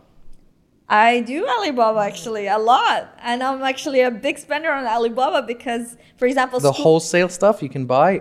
I bought this much school items, which they want. Well, I know there's a lot of school items here, and there's a lot of Anwar because we live right next to it, so it's very cheap and stuff. But they wanted their special bag, you know, like Star Wars or I don't know what, or Among Us, and she wanted some specific character. So it was easy, and I ordered so much stuff for their school, which cost us like special. They want that shoe, and I don't know what. It'll cost us 20 dinars, and I've got what I spent. What for? How many items? 10 items. You know, it made my life easier. So that comes back to the question. Being smart. I mean. Or traveling. Let's go to the traveling, right? Sure. So summer comes up. I don't know, but I've heard, I was surprised, even asked my husband, he says, yes, there are people who do take loans to travel. Yes. I was like, what? It must be insane, you know? But why do you have to travel to Europe for, let's say, spend 5,000 dinars or 10,000, and then when you come back, you have to pay off that 5,000 dinars, you know? Sure. I would never, if I can travel to Europe and I would plan for a year to save up for that travel if we were planning to do. Sure. But I rather travel, but again, we go with a budget. So I always go within our budget. We have the best time of our life. It doesn't matter where we go. The kids, they just want to spend time with mom and dad. My son, I remember we traveled, he was 2.5. We went to Thailand, and that boy did not move out of his seat at all. He was so well behaved. I had cabin crew. They were shocked how old is your child? Your kids, your son? I was like, yeah, he's 2.5, because I made it fun. I made sure I prepared everything. He has his Jackbox was ready, so he has his seat up all ready, and there's nothing. His iPad was ready, his big headphone, all the movies was On it. on it. We had colorings, everything was ready. And when we traveled as well this summer with our kids to Egypt, with two of my kids, because the last time my daughter traveled when she was 2 before COVID. She's 4.5 now. So, and the last year trip we went, it was just Dubai, so it was quite easy. But yes, everything was, they were amazing on how they were on the airplane, because they knew how to behave. Everything's been taught and reinforced. I've reinforced everything to them. And that's why we have a great time traveling with our kids. We love being around them and running around and spending time and swimming with them, because we're 9 months, we're busy working. I hear where you're coming from. However, I totally disagree. I don't know what situation in life would have to happen, or how one of my 4 women would convince me to take the kids with me. I don't know. I don't know what kind of dialogue or argument you'd have to present me, because right now where I sit and stand, I'll be like, fuck those bastards. They're not traveling. I'm not gonna put people through that. And you know what I'll do? I'll take the money that we saved potentially from those travel trips, and I'll put it in a bank account on an interest-based index fund. Let it grow at an average of 10%. Then when they're 16 or 16, why not? I'll give them the cash in their pocket, in their hand. I didn't finish. They do have that too. Sure. And I'd tell them, go travel Europe. Oh, they have that. Okay. My kids have each one of them. Okay. A bank account. Okay. And don't get me wrong. When we say we travel with our kids, we do travel, me and my husband, once a year without our kids. Okay, there we go. One of the things is that don't forget your own, your spouse. Before we're parents or even husband and wife, we were boyfriend and girlfriend. We were lovers, and it's nice to travel. Me and him, we do travel to our places that we always wanted to go. Okay, so let's play. Tell us. So we every time we pick a different destination. Last destination was London. It was one of our friends' wedding. Okay. And I haven't been to London for 10 years. And how was it? It was, as I always said, I don't want to go back to London until I really miss it. Sure. It was so nice to see all my friends. It was so nice to be here. It felt like, because he studied in England in Birmingham, and I was in Newcastle and then London. Actually, Scotland, Newcastle, and London, actually, all the way. And it felt like we were students. Well, what made you then return from London? You saw the life down there. It's different when you go now that you're not student and you've got money now to spend. Sure, but when you were a student there, you didn't try to find a job in the UK at the time? I did work in. It was it was funny. It was so funny. It was in Newcastle. Oh, it was me, my friend Pooja, and I think Zinzi as well was with us. Mm-hmm. And we were just goofing around and having fun. In a nightlife. And we saw a sign, wanted. It was a Chinese restaurant, those buffet Chinese in Newcastle at the Gateshead.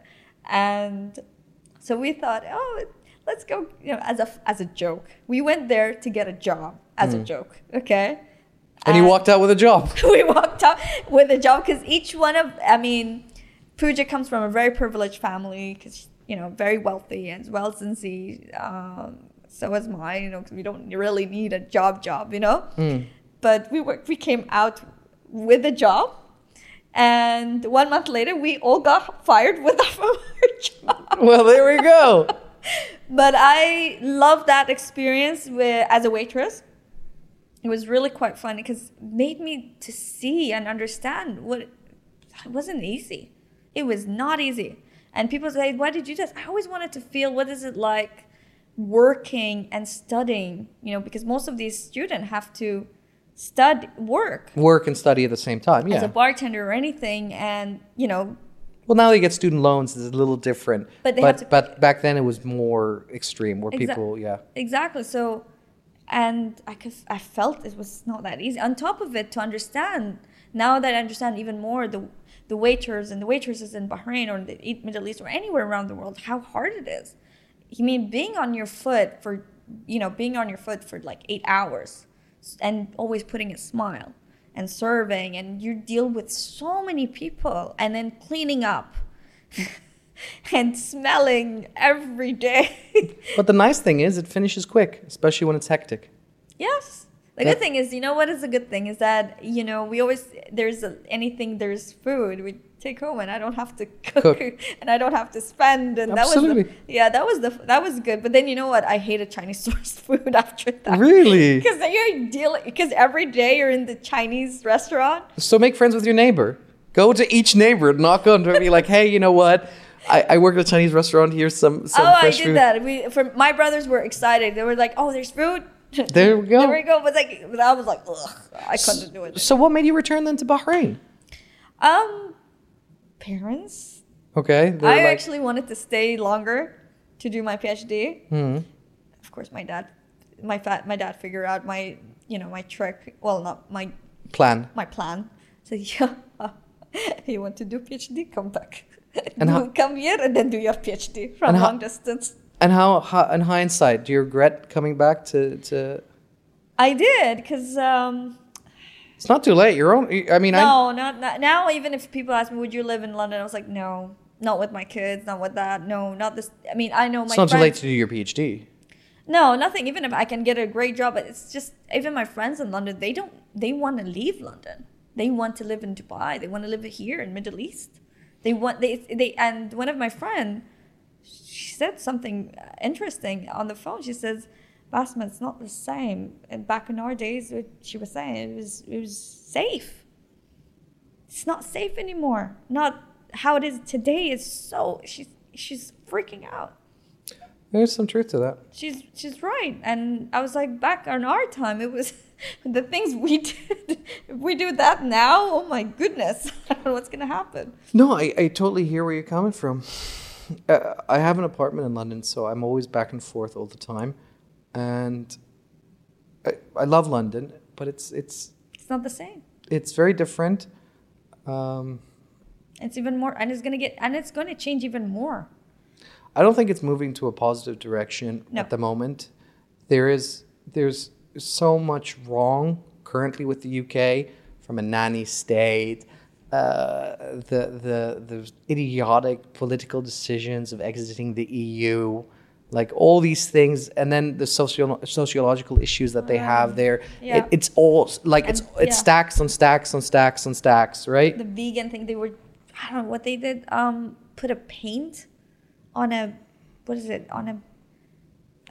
landmark or something. I was like, tearing down statues. I was like, why would you destroy your history? That's a landmark. Your heritage, yeah. Yeah, that's your heritage. You're destroying it. And if that's gone, when what was it? That thing that happened in the Notre Dame that collapsed?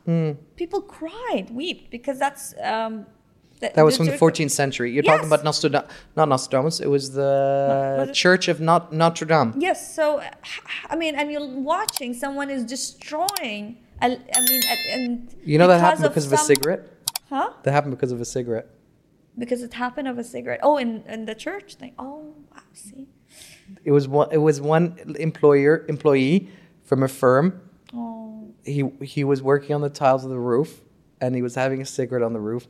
And he just threw it down, and that's how the whole fire happened. Can you imagine? And imagine that they're putting those paint, and I was like thinking, for what? For being rights for animal and I don't know what. I was like, well, whatever your beliefs is fine, but don't destroy your own. You're destroying your own country. So there was a case recently where a butcher was cutting meat in front of the window. And this is just how it's done as a practice, right? So you get to see fresh meat, right? And these vegans were super upset by it, and they protested. and he just kept doing his job of cutting meat. He didn't care. He called the police saying, "Hey, you know what? These people are outside loitering.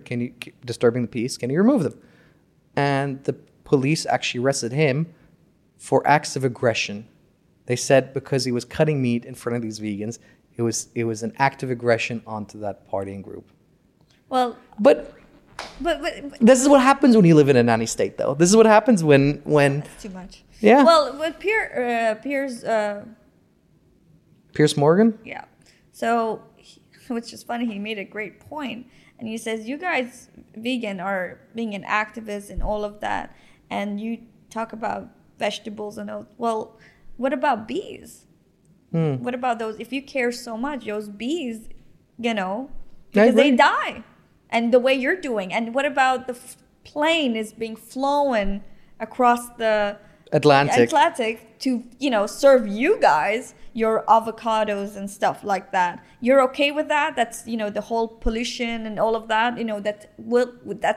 tomatoes from Spain gets killed by, which the pollution can kill the animals and which is flying bys and all of that. That's okay for you? I mean, if you want to, he's right. I mean, if you want to I agree with that. If you want to go all the way and just make it a protest about it, or you're activist about it, then do it right. Go live in a jungle. That's what I would say. You know what's really interesting about veganism is that a lot of them have this misperception in that so much of the vegetation is edible, but when you really go out in nature, edible vegetation for human beings is less than 1.5 or 1.8% of all the vegetables, of all the greenery, of all the plants on the planet. Only about 1.5 is edible to human beings. But yeah, because you know what? Because what they're trying to do is like divert people, okay, which is something new, making fake meat as they want to do. Why? Something that has been experimented in the lab. And I remember one friend of mine said that, "Would you eat that?" I was like, "I don't know what they're doing." "Well, you wouldn't know what they're doing even with the the actual meat, what kind of hormones." I said, "True, but that will be maybe a few percent, okay? But that's 100%. I do not know. It's completely completely experiment. But also, why they want us to go direct to there? I think for me, it's a circle of life, right? It is a circle of life. Because if there's too many, sure, a lot of people watch the Bee Movie. Sure. Watch the Bee Movie. When the bee was trying to be activist about stop giving the honey and everything, right? Sure. The honey belongs to the bee. What happened to the flowers? Sure. They don't get pollinated. I agree. What happens to that when they stop giving? So that's why this circle of life has to keep on going. I think it's...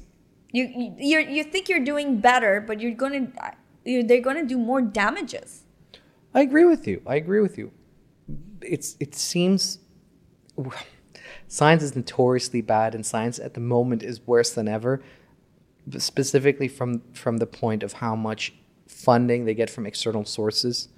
So a lot of studies you can't even trust them, the validity and the duplicity of the study, right? So this adding on to a larger part of the discussion on how many studies are coming out about veganism and plant-based meats, especially when it comes to dietary study, which is infamously famous for being almost impossible to track, because there's only been, I think, 4 great dietitian studies, most of them surrounded around the military, because that was the only way you could actually control people in a controlled environment. You literally have to take them away from their home and put them into a clean environment, a sterilized environment. That's the only way you'd ever be able to test it. That's why I'm moving to a nice farm. But sure, I mean, that has its own animals. That has its own issues. But what I'm trying to say here is that I find it very difficult to trust recent studies, especially dietary studies, when it comes to these plant-based burgers, when it comes to a lot of these mass-produced foods. And when people come up, like you mentioned, saying like, hey, that animal had hormones or this or this or this. It's like, yeah, but it also depends on where you're buying that source from. Exactly. Right? If you're going to a supermarket. Yes, thank you. That's very likely. Yes. If you're going to the market, But if I'm getting it from something from the experiment lab, I know exactly what it's coming from, you know? Sure. So yes, you made a very good point of it. That's exactly what I was trying to say when you said it. Okay, great. That's what I wanted to say. But yeah, but you know, it's also, you know, all food does have, sleep, food, all has effect, even with psoriasis, I mean, skin problems. I have a psoriasis. I had psoriasis since I was 6 months baby. Have you checked if your diet changes based on how the outbreak of the condition? Every time I change my food, it gets better. Have you tried doing only meats and fruits? So when I did, I did food intolerance test, and it said that gluten, yeast for me, and red meat, and what else? And wait, gluten, yeast, and red meat was no. Interesting. When I actually stopped all of that, those particular ones, which is very hard, by the way. Oh, and dairy. So dairy was easy. Red meat was easy. How am I gonna stop? Gluten is quite hard at times. But when I one time did completely stop, and my psoriasis went completely gone. Because psoriasis is a like a deadly thing. It's a skin condition. No, it's a skin condition, but it's an autoimmune disease, if I'm not mistaken, and it has to do with a specific marker of inflammation that is the causation of it. So, have you tried eating lots of blueberries and blackberries? Well, high antitoxins. Yes, we do eat that, but also you have to take away. No. Of course. I mean, taking away is the first step. The second step is adding stuff in your diet to lower inflammation markers. So I've been, and on top of it, of course, other than the food, there's also the products. Sure. Because I was buying products like that doesn't have any of course every product has some sort of chemical, but not to that extent. You know, like has smell or too much of processed. Yes. So that's also helping. One of the was my favorite actually in Bahrain, which is fantastic to know. It's Bahraini base is the Peninsula, the goat soap. Milk. Yeah, the goat soap. Loved it. I still love it.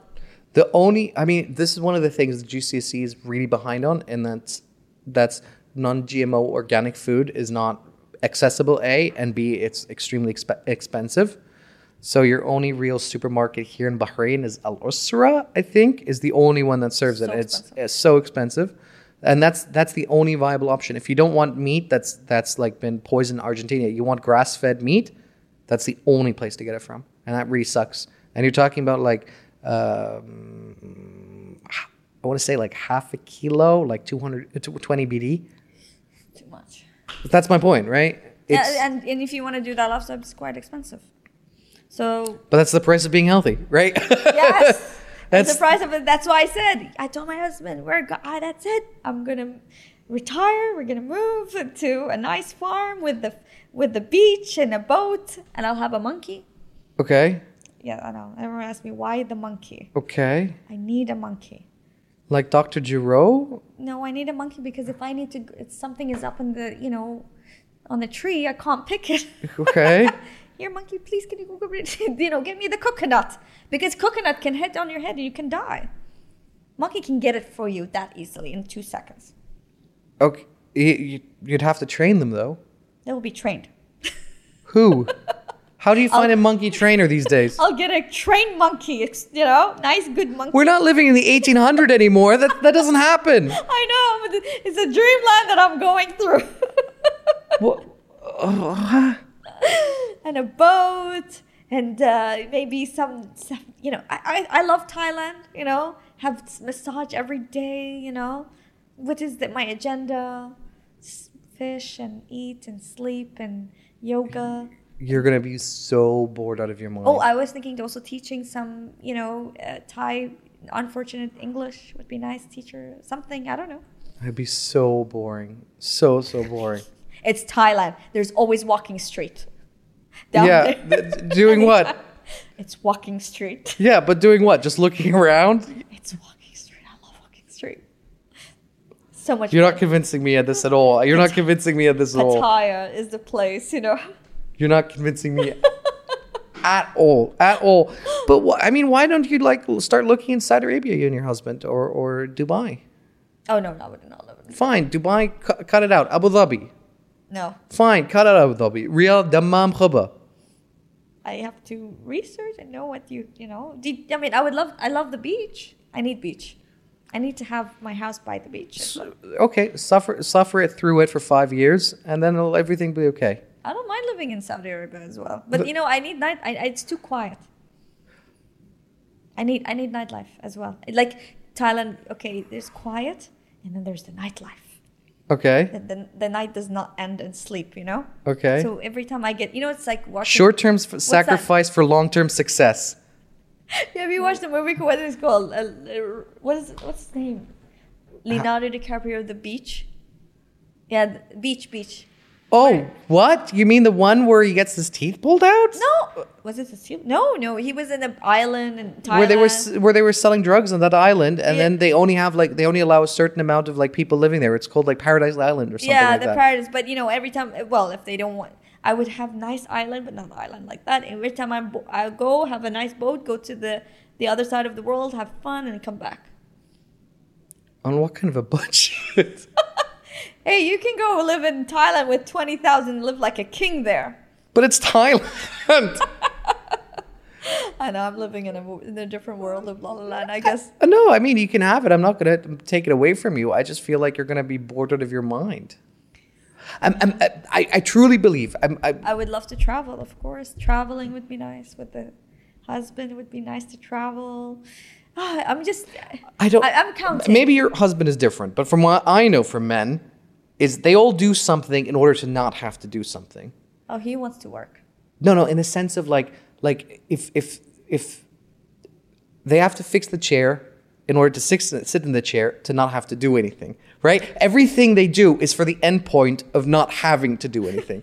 Nothing is to do it just for, I'm bored. Yeah. That doesn't happen. Yeah. Maybe. Men are happy like just I did that. Now I can sit here and I relax. Yes, that's it. That's pretty much it. Well, I wanted to relax. See, do you know what I mean? Yes, I do.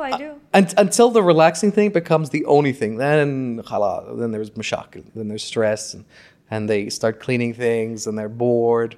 Oh, God. I mean, trust me, like when people ask me what's my schedule, my daily schedule is quite hectic because we wake up early in the morning, our kids, school, we're with them, we go to work, and then we come back. And then we'd have to drive around, pretty much where their activities are. We have to organize our schedules.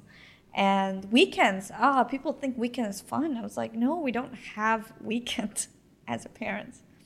Because we've got to, weekends, or they have birthday party, or if they have I don't know what, or go to family obligation, which is, gathering.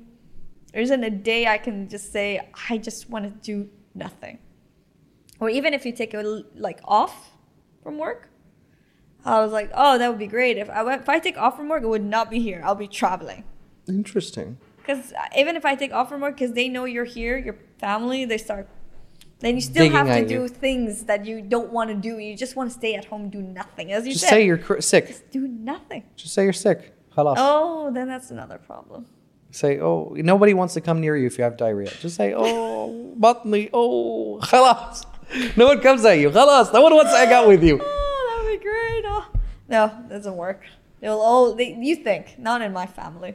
No, definitely in my family. No one wants to hang out with you if you've got stomach my issues. They would come and say, what, and they would bring you soup and I don't know what. They start asking. I'm like, oh, for the love of God, And then, don't forget, I've got kids, so they're not gonna leave you alone. Well, they leave you alone till what school finishes, 3? Can I just have it for days? I would love it. Can you is grandma and grandpa still alive? Can you just send them to Amik? When school started, I told, and my daughter was giving me this little fussy, all of that, and I was like, and I told the schools, you know what? I'm so happy tomorrow she's gonna be your problem, not mine, for the next 9 months. You know what? I'm on the opinion of homeschooling my kids. Okay. I don't believe in in institutional education. I can understand. And I was looking into it as well, a homeschool. But my kids go to Nadine school.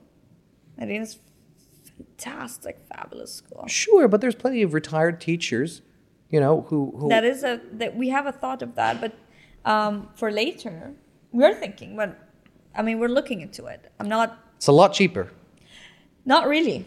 Really? No, I actually did the calculation. It's still not going to be a lot. You're going to save like 1,000 or 2, but Okay. it's still not going to be cheap. Especially That's my son 10K. goes. That's 10,000 over 10 years. I know, but my son goes to karting. He's a racer. Sure. That's costing Petrol's us a lot. cheap. Tires are cheap. For no. Not track. for the racing, not really. I have to spend per month amount 300 to 400 whatever for the Okay. team, and on For the top- team? Yeah, What? 'cause he Just has- to be a member or what? No, he has to be. Well, there's a team, right? Okay. That they and his car is there. They take their mechanics. They pay. It's everything. Okay. The petrol that they put for it. They take care of. And the garage for it. And yes, and then of course when he's racing, that's another cost.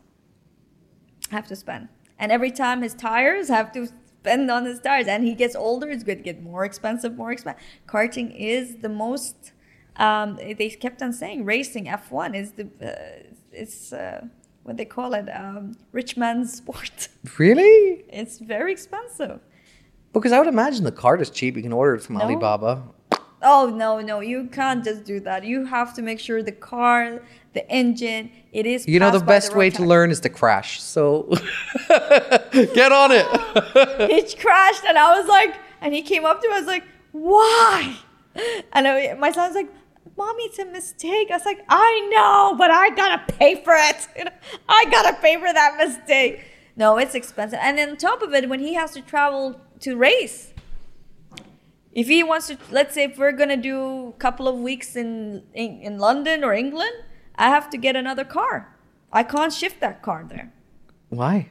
Oh, you can't shift that car. How big is this car? It's just a go-kart, no? I know, but it has to be the car and their engine has passed their inspection, because if you're racing there, Can't you just rent one from there? it will be. Now the coach was talking to us, and I had those discussions. He says you can rent, but it's better to buy, because then when you're done, you can sell it. So it won't cost. It will be. Yeah, not but you as have to wait expensive till you as- find some idiot who wants to buy it. There will be a lot of people who's going to buy it. You think so? Yeah, because there's a lot of race. There's a lot of. Listen, I've had 50 people on the show. I have never heard of anyone who has a son who's a racer. This is the first experience I'm having this conversation, so I'm completely ignorant on this. You're telling me this like this is like the day to day. Yes. We're not equals in this conversation. I am like looking at you, I'm going like. surprised you don't know. In Saudi is a big thing. There's a lot of kids. فحط بالجنب المدرسة اوكي بس مش ذا مع الجو كارت. You've got Praga in Praga is it called, in Saudis as Okay. well. There's other teams as well in UAE. Look that up, Dan or Akash. Lou, look that up, Lou. Go kart racing, Saudi Arabia. I mean, there's like 24-hour racing. There's all kinds of like different racing, and there's motorcycle racing too. Would that be potentially? Nothing more. I told him he can do anything except motorcycle. Really? Anything except he knows me. He hates now motorcycle, and he. Wait till he becomes a teenager. I know, he said motorcycle many times, and I said to him, Mommy, do anything except the motorbikes, That's definitely the one he's gonna choose. I know. 100%. I'm worried about the motorbike. 100%. Because I told him why. It's motorcycle, that's it. One mistake, that's it, That's not true. They crash all the time, and they're okay. They crash all the I time. can't do motorbike. I cannot stand motorbikes. And Both Michel and Ralph, both were motorcycle racers. we'll see, because it freaks me out. But the car, and a lot of moms, by the way, they always wondered and asked me, and it's like, are you not scared? Your son is so tiny, and and you go on the car, and because we got this car on his 7th birthday. He wasn't into it. He was into cars and racing, but All boys are generally. yes, but on his 7th birthday, He didn't know what's because we like to do something nice for our children. Like I told you, I don't do birthday parties. Sure. I do not like birthday parties. And everyone's like, why? It's like, How? It's headache, it's pain, and they're headache, it's hectic. I don't like running. And for what, you know? I'd rather, you know, do something nice. Or like when his 5th birthday, he talked about, he was into superheroes. So we surprised him with a ticket. We went to Abu Dhabi, same day on his birthday, which we celebrated. And we had a good 2 weekends of, you know, which he enjoyed. He couldn't believe it. 2 whole weekends. All of us, we had a trip, you know. Sweet. 7th birthday, we got the car, and there was a nice bow and everything. And he looked at it. I was like, "This is your birthday." How was the process? How did you find the car? Explain it to me. For all the parents out there, we're going to use this as a snippet then. Okay. Say their son is, I don't know, 7, 10, whatever, 12, and they're looking to get one of these vehicles. What's the process like? Well, first, How did you do it? okay, so I contact North Star, the team. Okay. I love them as a team, as the coach and everything. There was other team as well. There's Praga.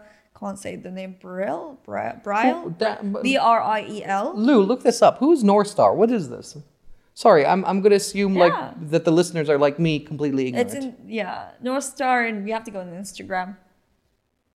Is the one they found You gotta go. Just It put has nothing to do with 3 wise men. North Star, ST. There you go. That's the one. That's yep. 14. Yeah. I like the North Star boys. That's a very different club. So I've contacted them, and I spoke to who's the founder, Jason, and then I came and then saw the whole atmosphere, got excited, and then he showed how it's cost and everything else, and how about the cars. Of course, you have to buy it from the team itself, because because each one of the teams, their karting is coming. I think they're sponsoring. So, and there you go. I love the lightning effect on the vehicle. Yes. That makes me laugh.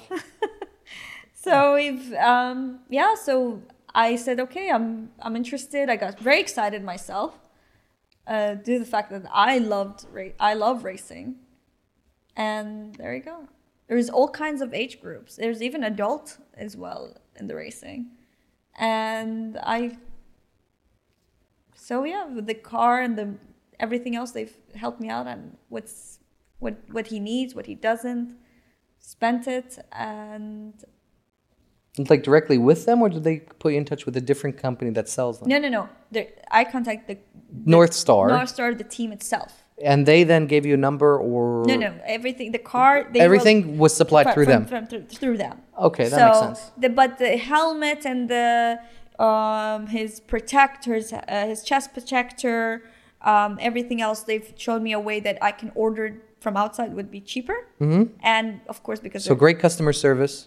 Of course, and the coaches are phenomenal. They give their time sitting with your kid and teaching all those things. So best experience ever. It's still the best experience ever. Fantastic. We'll use this as a snippet. You can take it. You can show it to them. You can say, hey, you know what? I've done free marketing for you. I came on a show. No. You know, it has 1,000 views, 10,000 views, whatever. And give me a discount. There you go. No, they've been wonderful. They know that as a mom, I'm such a, an active mom myself. And I do believe, because there's a lot of great, the fact that my son is also surrounded with other boys who are a bit older and stuff, and he likes to be like them or learns from them, and they how they treat him as because he's younger. It's quite nice, because they bully him. No. No, they encourage him and give him beatings. Oh, for sure. They might teach him that to do it to other kids. But it's fun. It's nice because every kid is in a different team, but even though they're racing on the track, they're competing with each other. But once they're out of that track, I love it that all these kids are still friends. Doesn't matter. They're all good with each other. They still play with each other, and I enjoy it because I connect with so many moms and parents, dads, even my husband, watching our kids grow from, their time to how fast they're going and how they're competing and winning. It's really nice. It's a very different. You convinced me. If I have kids, I'll contact them and I'll send them through racing. I know as a mom, some parents, they get freaked out. They go slower. I was like, how do you feel? I was like, look, as a mom, when I'm watching my son on the track, I'm crossing my arms, on a nerve wreck. Right. Don't lie. You're like, go faster. Yeah. You're not, where's your times happening? Trust me, I'm doing that. But at the same time, when he comes to, why are you not going faster? Your timer is not, you need to go faster. You must go faster. So imagine I'm actually telling my son to go faster. And they're like, people are laughing. It's like, you're telling, I was like, yeah. I mean, it's his race. It's a sport. Do they do a lot of drills outside of the racetrack as well? You mean like he has to do special training? No, because I was reading an article what Michael and Ralph did for their racing, and they would walk the track, and then while they're walking, do like imagery of where the car would be, how much force they need to go, what gear, how much braking, and they took it. I remember watching an interview. They said they, like, instead of at school, like doing whatever, they would actually draw out the track, and then with their pen circle, and then work right, like at this speed, this corner, at this corner, this much brake, and where that line is, because there's an optimum line as you're in and out of curves. Yes, they do that because it's the same track. So the Coach Khalifa, would take my son, go walk around the track. Even he was, him being on a cart, and my son following him and showing him in every step, as well, drawing up the map. And they have also the GoPro, so they take video while he do it, and then they let him to watch it, and then they explain where he's done right, when he's done wrong, because there are times that he did wrong, and he said, if you do that, that's going to be a penalty, and you don't want to have that in your life, because he has a license. My son has a license. We had to go get him a license. I'm so happy that you're so proud and shining and glowing. I enjoy it because to see my boy act like a little, the apple of your eye. I love it. No, act like a man. And one time he comes home and he starts talking to me. Hi, mom. He's like, why are you talking? What's wrong with your voice? I'm a man now.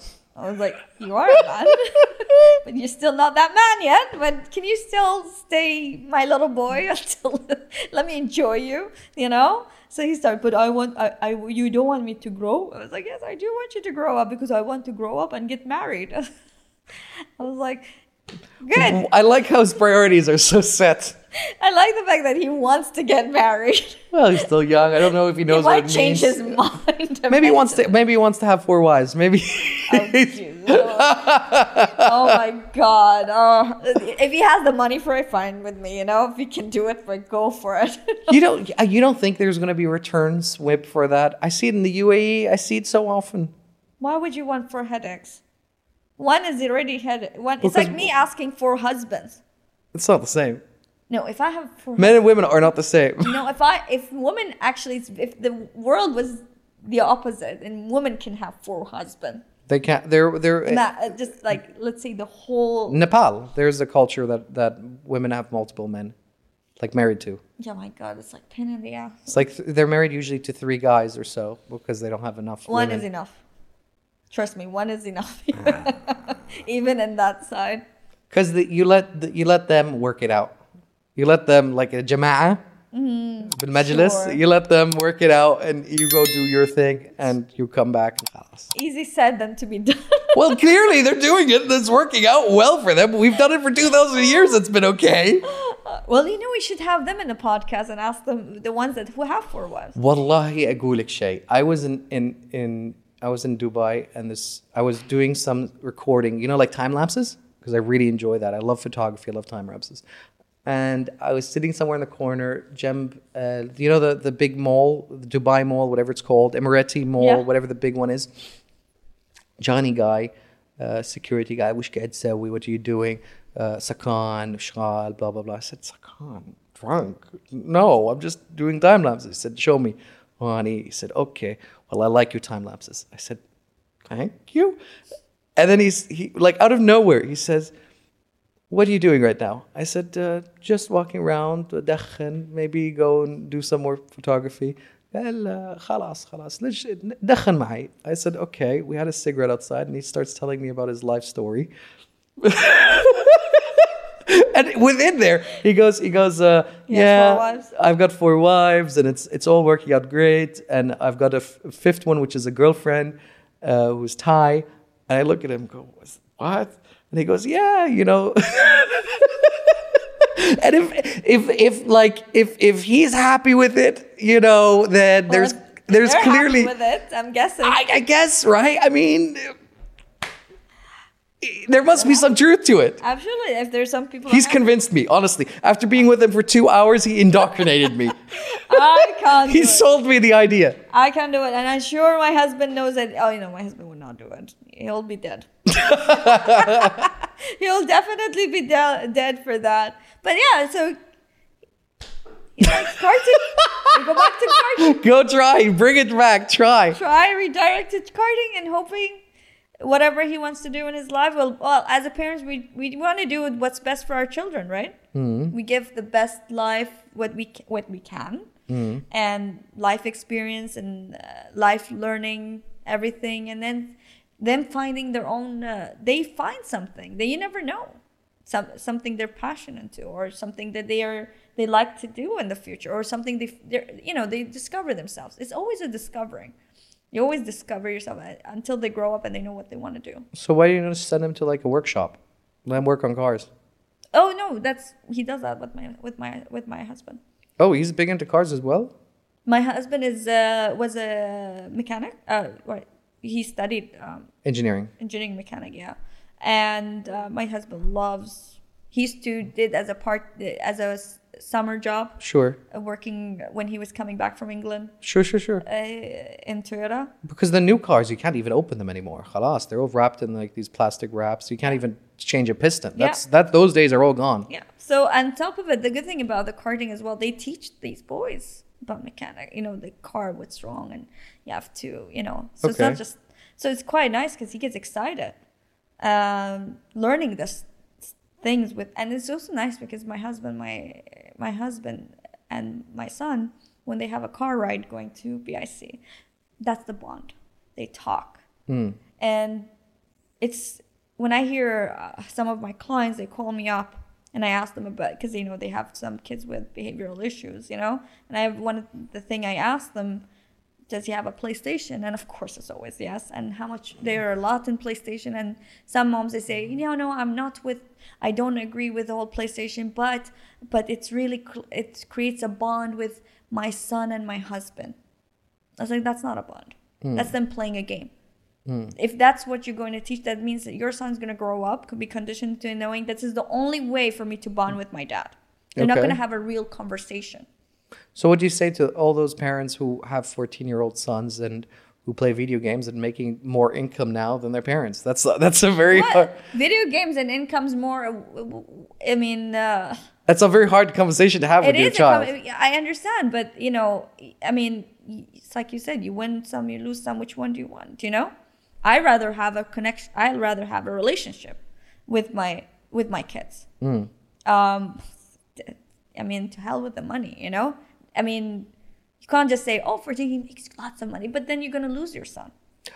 It's again from person to person, what they want for their child. I can't decide what is right and wrong, right? Sure. But it's all like, when you're parents, you have to do what you want for your child. No one has the right to say this is right and this is wrong. Sure, but if you present to me 2 options and say, "Hey, what does your son have a better chance at?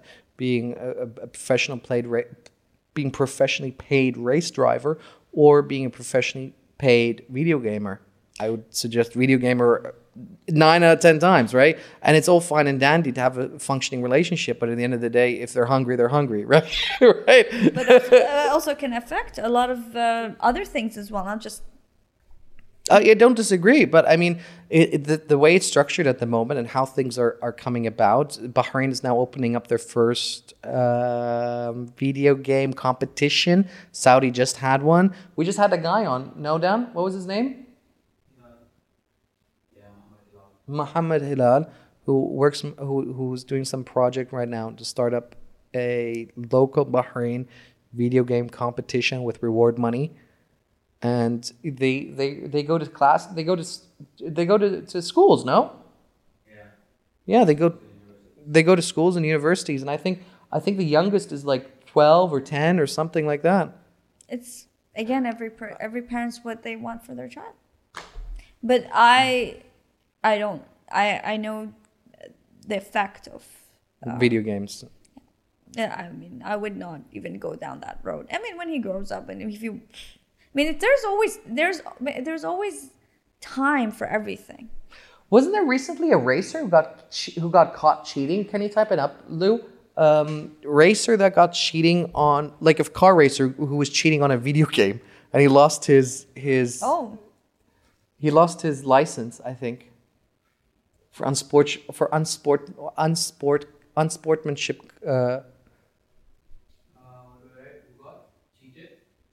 Car racer cheats video game. Cheats.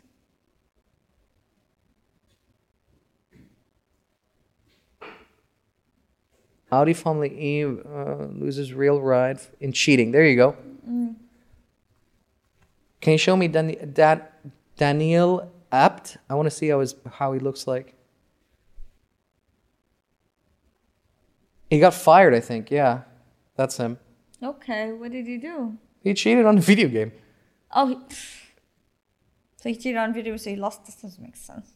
Well, I think I don't know the full story about it anymore, but I think it was for a charity that all these race drivers were supposed to play this video game. This was during COVID, I think. Oh, okay. And it was meant to be like a donation kind of like event. And yeah, he got caught cheating and he got fired. How can you cheat on a video game? That's the question I have right now. Well, he hired, here it says, he hired a pro video gamer. Ah. There you go. Here in Formula E virtual racing event. Okay. He says, I didn't take it as serious as I should have. I would have liked to apologize to Formula E, all the fans and my team, my fellow drivers for having called in outside help during the race on Saturday.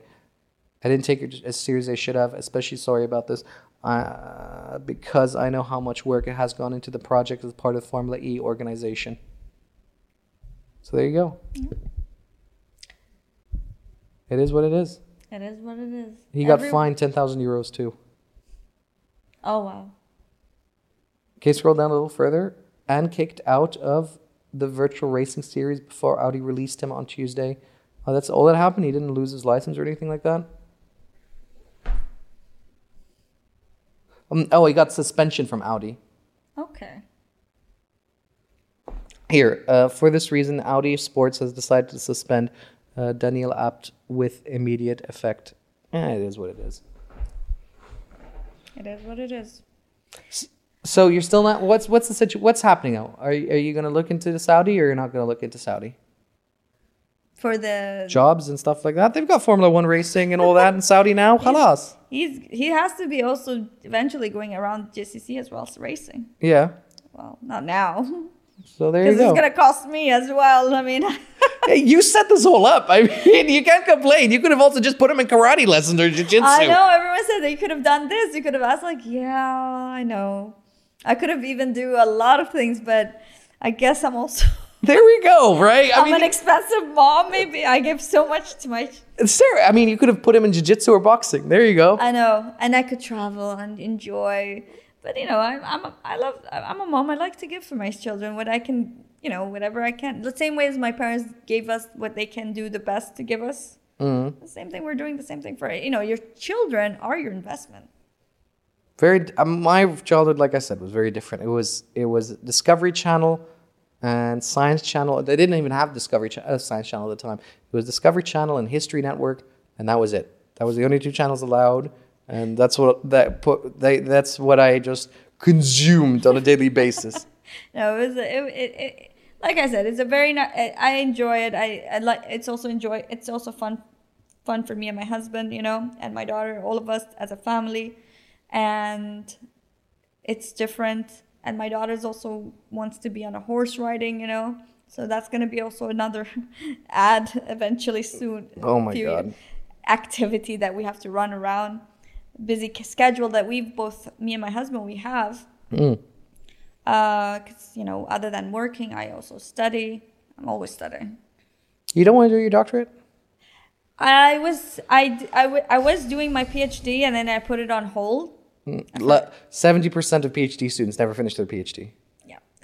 Because I realized that, because there's, I want to do, there are some things out there as for masters or postgraduate that I need to have that I have interest, because PhD is 4 years, right? It's just a research. Sure. So I can do also research, just not without the PhD. You don't need to finish it. You can finish your PhD in under 2 years. And not for education. Yeah, it's a lot of work as well. Because I knew a guy who had like multiple doctorates, and he did them like. I don't know. Yeah, does he have kids? Yeah. He's a male. It's a man's world. I don't know what.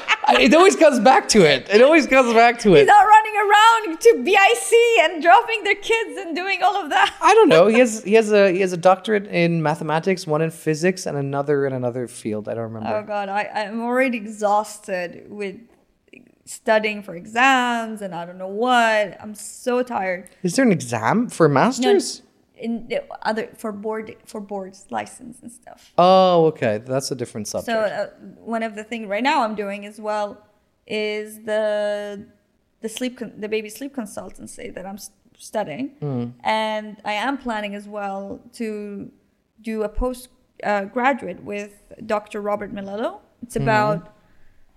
He's very famous. He has a very famous in States, of course. He's everywhere in state. He has a famous book called Disconnected Kids.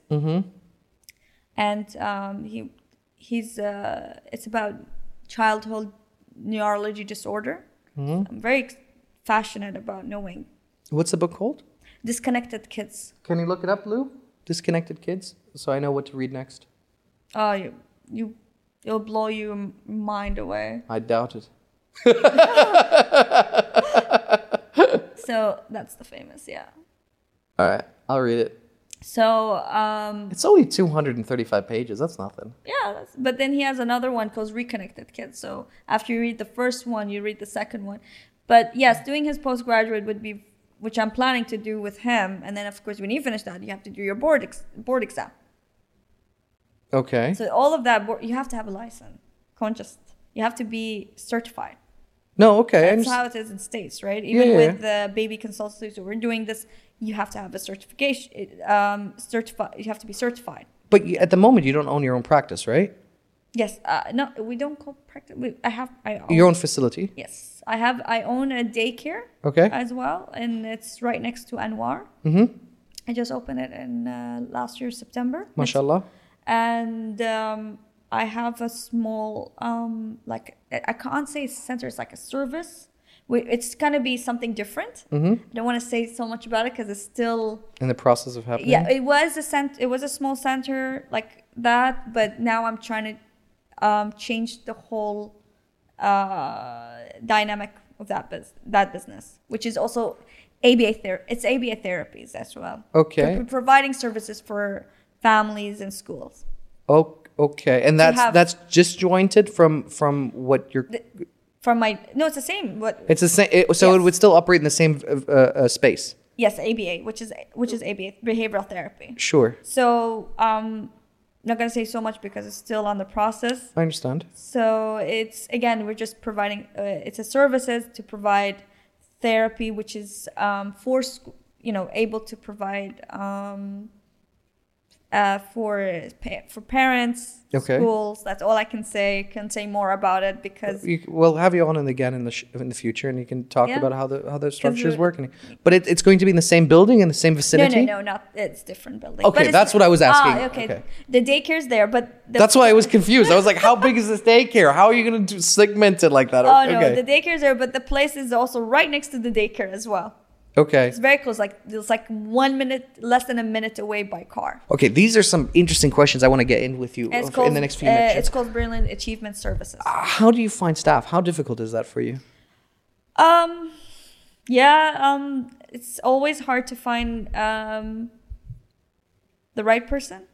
You know, I always liked because sometimes you have people, they want to work, but then they have, you know, like act. Oh, I don't want to do this, or they wear too many.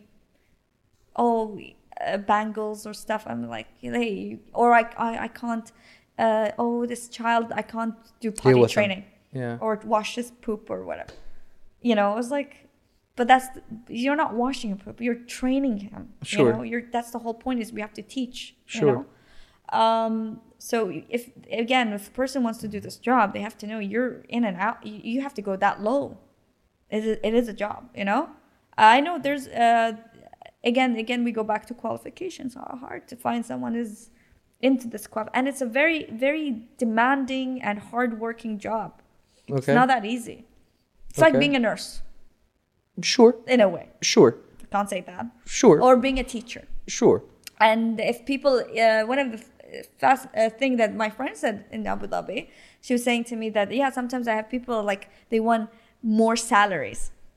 Okay. And she says, I can't give you more salary. I was like, yes. If you're thinking of coming to this kind of work field. For the money. You're in the wrong industry. Yes. It's like being a teacher's, it's like teacher's job. Okay. Okay? It is not like, if you want that kind of life or more and position and all that, go to banking or all of that stuff, you know? And how do you find your stuff though? Do you find them, are you managing to find any, I can find it very hard to believe that you're finding anyone locally, honestly.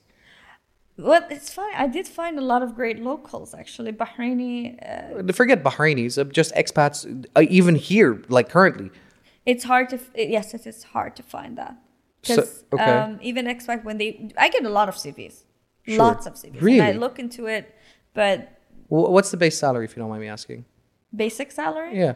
Well, it starts by like 300 and all the way up. Okay. Okay, so it depends Sure. on your experience and what you I don't know what the industry is, normal payouts are. It could, So, for example, if a person comes up to me, she's 30 or 35, and you know, we're not discriminating, but let's say is a little overweight. You know, it's going to be hard to it's have going to that be hard energy. because you got to catch them.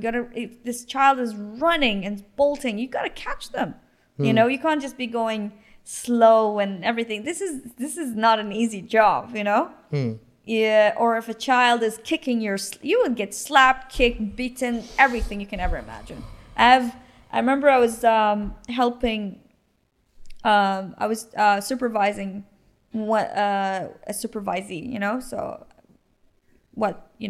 taking my data of how she's implementing her behavior,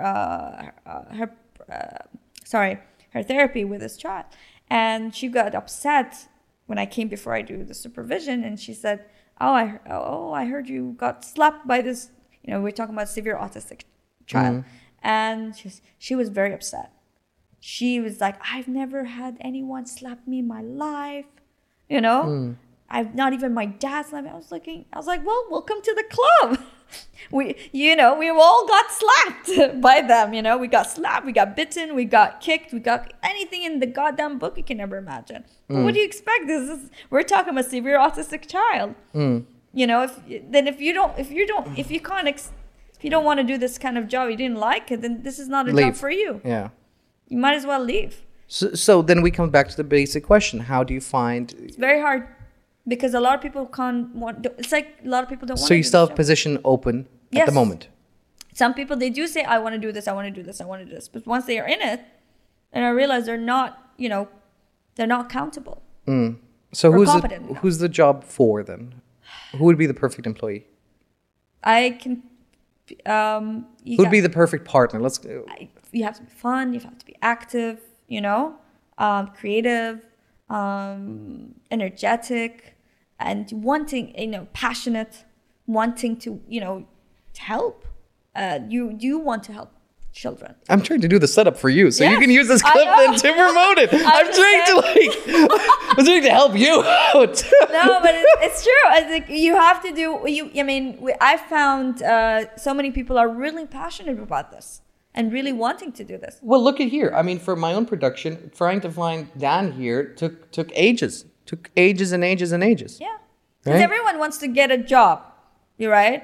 But again, working in this kind of field when it's dealing with children, it's not easy. And you got also, I have to make sure also they're, they're not, Messing around, like they're not going to be, abusive. yes, those are very important to know. But of course, Words that you don't want to say. Let the devil's I'll play the devil's advocate. I'll say them. How about that? that's fine. But again, as a supervisor, of course, we have to make sure we Clean teach, records, and of course. we have to teach, and we have to make sure to be competent enough. We can't just say, we do performance test on supervisees, to make sure. But we do we do role play module feedbacks, follow up to make sure that they're able. Do you get any kind of government support? Because this is, you should be, to be fair. Nobody is. You're not even applying with Tamkeen? No.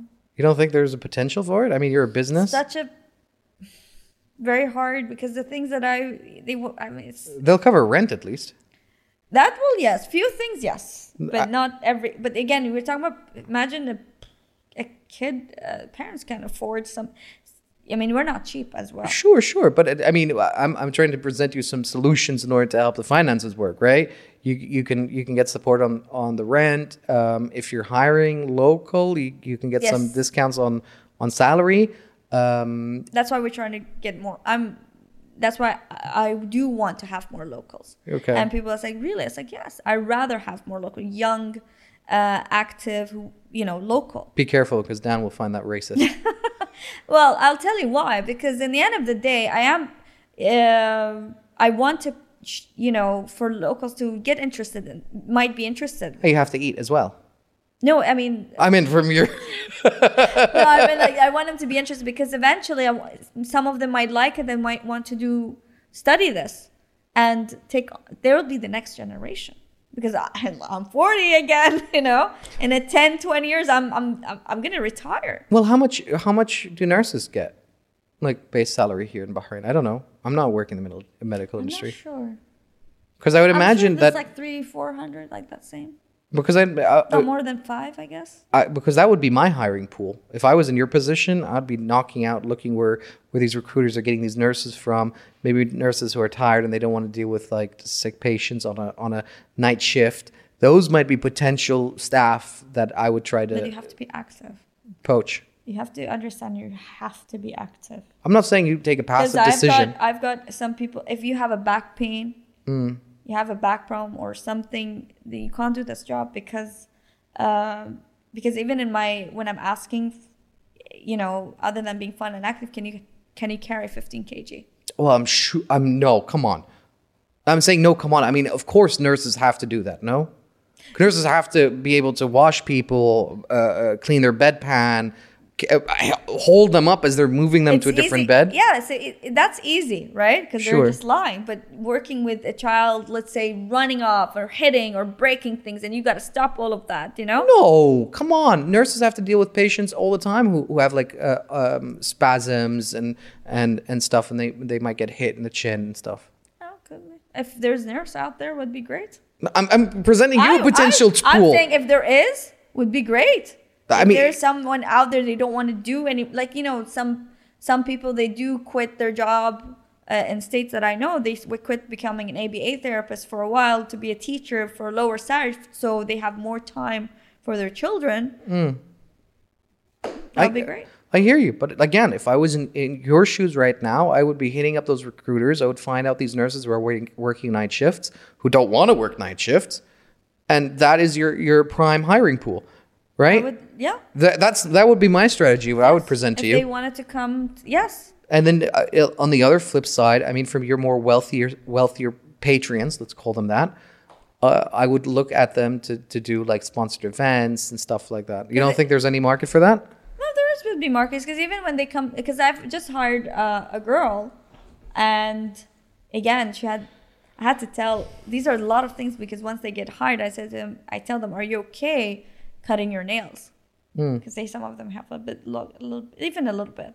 So you have to cut your nails, has to be this short, you can't wear jewelries, I mean, even I don't wear this necklace. So no jewelries, just very tiny, anything tiny. Or if you're wearing one necklace that you're okay with, but even that one necklace, you have, when you're working, you have to put it under your shirt because whatever. you don't want to, it could harm a child, Or they can grab it off you. Oh, they can grab it off you. Even the nails can harm because by scratch. You cannot wear, there's this terms and conditions that you can't wear too bright colors. Colorful's fine, but when it's like, let's say flash green, because you're dealing with that. Perfumes, 1-2 spray, but not you're this is what I'm saying. Khalas, go to these nurses. They have all this training. Where are we even having this conversation? They're right there. I don't know what their base salary is, but I mean, I'm sure they're willing to take somewhat of a cut of their salary if they get to work days instead of nights. Fine. I would be happy. They want to be, by all means, I would be happy to have. 100%. Because they have to wash people. They have to change bed tans. They must go through this whole thing. I'm sure. And I'm sure they wouldn't mind doing this. And for them, I'm guessing this could be much easier. That's what I'm saying. I think what the failure on this perspective is that there's a lack of reach out, being active in that sense. And if the girl's wearing hijab, and I don't mind hijab, but even the hijab that if they're wearing, I always tell them, like, try to wear hijab that is very like a sport way, or شوية like maybe like a hat, or because they will pull. I get you. Dan, where are most of the nurses here in Bahrain? Where are they from? That's the thing. There you go. So you don't even have to worry about the hijab. And so even easier. That's easy. Then there's the only problem with I love when Indians they come, but once they ask them about transportation, none of them they have a transportation, and that's the problem that I'm trying to figure it out. So then I don't know, rent, get like a second near it, and then sublet it to them. Sure. It's easy. Hey, fee process, fee. This is how I do it with my factory. I know. It's, we're planning. I'm planning some few things here. I already have a couple of Indians and from Bangladeshis and Filipinos and yes. expats. Yeah, we do. This is the only way to do it. But I actually want all kinds of people. And I love young Bahrainis because they're so they're 21. They want to save the world. They always have that feeling, and because they want to help, and they are so active and energetic, and they love the children. Of course, they love the children now because they don't have kids yet. It's nice when it's 5 and you can give it up. And plus I'm hoping that they get interested, because I had already found some of them they love it and they want to study ABA, their masters. Okay. Or some of them love it but they don't want to do ABA, but they want to go to psychology field. Okay, we're diverging here of the conversation a little bit because I'm interested in from the sector of your business. We've closed up labor. Fine, you've got the video. Use it, promote it, do whatever you need to. You'll find some contacts, right? Hopefully. Definitely. Just head them up. How many kids are we talking about on a daily basis on average, and what kind of numbers would you like to hit on? Like how many clients I would like to have? Yeah. Well, hoping 50. 50 in a month, in a day, in what scope are we talking about? In a month. And how many kids do you work with every hour? So as a supervisor.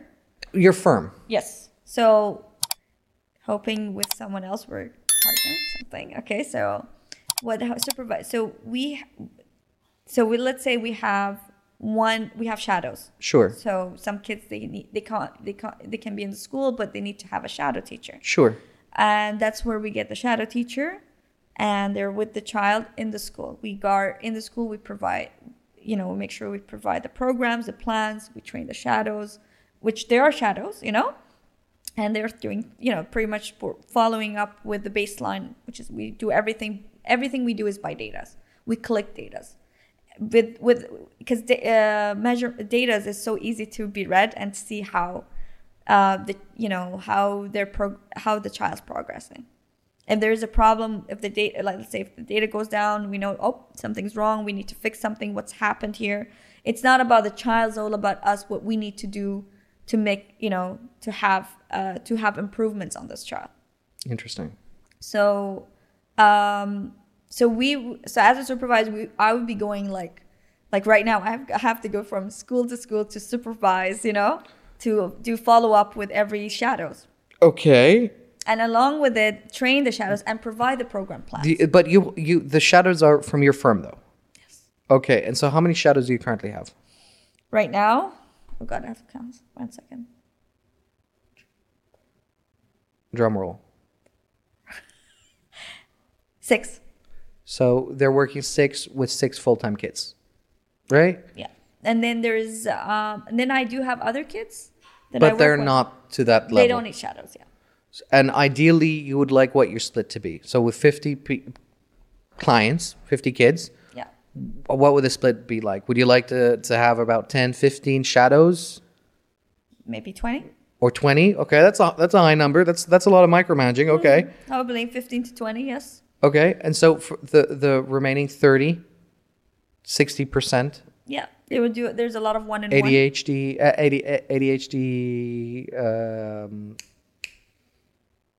ADHD. ADHD, and then there's dyslexia, dysnuria, I think is another There's one. So many, yeah. So you mean the learning difficulties. Yeah. So there's so we wanted, I'm going one by one to set up everything that I wanted to do. I find like dyslexic is probably the easiest to work with, I'd imagine.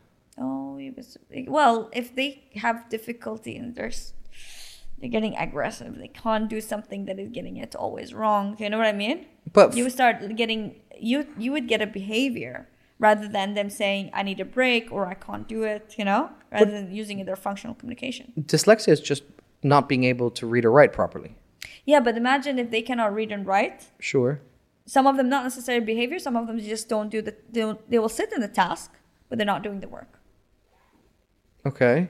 And then if they're not, achieving as well, Because I've been diagnosed as dyslexic, and I just found ways to work around it. I just memorized, for example, words. Yeah. But today's That's it. schools are so demanding. Not demanding, it's just so much expectation. It's a lot of expectation. And kids can't, and there's a lot of kids can't, they're not even ready for it, or they didn't have the right, been taught. I guess. Okay. So let's say I had this child, just a regular kid, Have me on with the dyslexic kids. Don't worry. I'll tell them all the secrets. So he's this. I'll tell them all the secrets. So High school, don't worry, kids. University doesn't matter. School kicked him out, and he was only in grade 1, grade 2 level. Don't need it. Yeah, but he got kicked out. But then parents are struggling. They take him from one place to another, and he's right now. Even when he went to grade 2, he was so behind because no one has given the proper attention to him. Because they could, dyslexic, because nobody gave their time just to teach them ways so they can able to find a way to teach, to write or read, however it's supposed to be. It's not that hard. I mean, You've got 25 kids on the class to teach. Sure. And how are you going to give that much attention for every kid? We're going back to my time, which was the 2000s, and I just found a free software back in the day that did dictation, and that's how I did a lot of my homework back when I was in GCSE. We're going way back. This is not as fancy as we have today. There was no phones and stuff like that. No. I just looked it up, and hey, you know what? I figured it out. Well, there's also bad parenting. Well, that's the cards you dealt. As a parent, those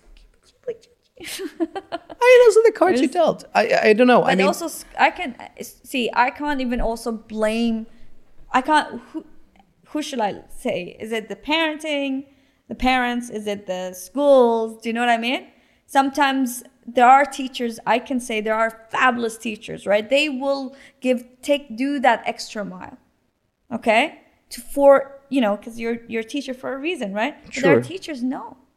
They won't do that. They just don't. They're there to put the clock in. And there could be also one of the reasons for the child to be kicked out, which happened to me last year. And I tried with one teacher explaining, and I've even showed her, but she had that big wall, not wanting to do it. And we're talking about a 3.5 years old child, and I was. How much teaching are they doing to the 3.5-year-old child? And he had like, some tantrums and stuff, and I gave some, behavior plan, and I tried, and I was, So he has ADHD. So sorry, he has dyslexia and something else. No, we can't say it. He's 3.5. Okay. We're just talking about 3. We're just talking about behavior. Okay. Tantrums. Okay. And they kept on saying, "Oh, he's difficult. Oh, he does this. Or I don't know what." I was like, "Oh, he doesn't do. Oh, he cannot generalize." I was like, "Well, yes, he can. I've seen it, because it's. Why is it just with you? Because then the child knows that, he learned behavior that when I cry and stuff, when I tantrum, they call my mom, they pick me up, and I go home, and that's what he wants to do, go home. But when he comes to me or comes to my nursery, we have no behaviors. And sometimes kids, and by the way, kids know. No, I agree. I agree. So he might not have the language to say, "I don't like this teacher." No, they're instinctually a lot smarter than adults. Yes. And they're very trusting on their gut, which a lot of people don't. Absolutely. So this year, for example, this child is in a different school. I think such a wonderful teacher, and we have amazing. It's been great. ممتاز. But then that's the thing. It takes one teacher can cost a child's life. They don't want to do that extra mile. Some teachers are fantastic. I can tell you there's some teachers are phenomenal. I wish there was more of them, cloned them. And some of the people, they become a teacher for a reason, right? And some of those teachers, they become a teacher because it's an easy way to travel the world. That's it. They don't want. It's not they're not doing it because they want to help kids. So you bring up a really interesting point, because I had this conversation a little while back, and this guy was telling me, listen, the way to solve bad teachers is the same way they do it in the military in the U.S. In that, if you have a private who's put in his hours and his days, but he's not leadership material, right? You can either push him through, and he's going to mess up the system because he's not interested. He's just there to click in the clock. Or what the military would often do is give him his retirement salary. We'll be like, hey, we'll give you $30,000, which would be his retirement, and go. You can take it and go. Yeah. And most of those people are just in it for the hours, right? And so once they got that call out, they're all gone. And for the military, right, that's not a lot of money. Yeah. And the same thing is for the schools, right? Yes. I mean, from a large perspective, to just pay him out and say, go away. Well, that's why we're paying private schools. And parents are that's the thing, I can't even also always blame. It's not blame. You can't say it's always the teacher's fault or the school's fault. There's also sometimes parents, Again, I can't even blame the parents because even when you sign up to be a mom, it doesn't come with a handbook how to parent your child, once you have a baby. So also I know a lot of parents out there also trying to do their best. But it also would be nice if there's teachers who are trying to do their best, It's a lot to do. I mean, if I wanted to be an ABA therapist, is it because I'm doing it for the money, or is it because I'm passionate and wanting to help the children? Because I had difficulty myself. I know the struggles, and I was just fortunate enough. My parents were fortunate that I was sent off to UK, but not everybody's fortunate. So that's why I changed. That's why I chose this career path. Sure, but I don't think it's an argument of saying like, oh, kids in boarding schools or kids in paid schools have a better chance or whatever. I don't think that's necessarily true, and I think a lot of it comes down to the child itself, who they hang out with, their culture, basically, and how their household is. Right, nature versus nurture versus culture. I can say there are some parents are phenomenal parents. Hands-on. And then others aren't meant to be parents. Full circle. Now I'm trying to not say yes or no. I'm just gonna say. I'll play devil's advocate again. I do that a lot for the guests. So yeah, I mean, yep. I don't know. You know, and some parents are just they want the best for their children, but they want you to fix my kid. Yeah, well, they don't. They here's don't. my child, fix it. They don't want the best for their child. What they want is for the child to be whatever they want them to be. That's where the truth of that comes from, right? Well, you know what? That's fine with me. If they planning to pay me, I'll, and I'm the one's gonna be rich with money. Sure, but if you knew how to turn people to do something or want something that they don't want to, then you wouldn't be working this job. You'd be working in intelligence. You would be out of here. I was saying to one of my friends, like earlier, I was giving her advice, on a message. I said, listen, you posted this, and she was like, okay.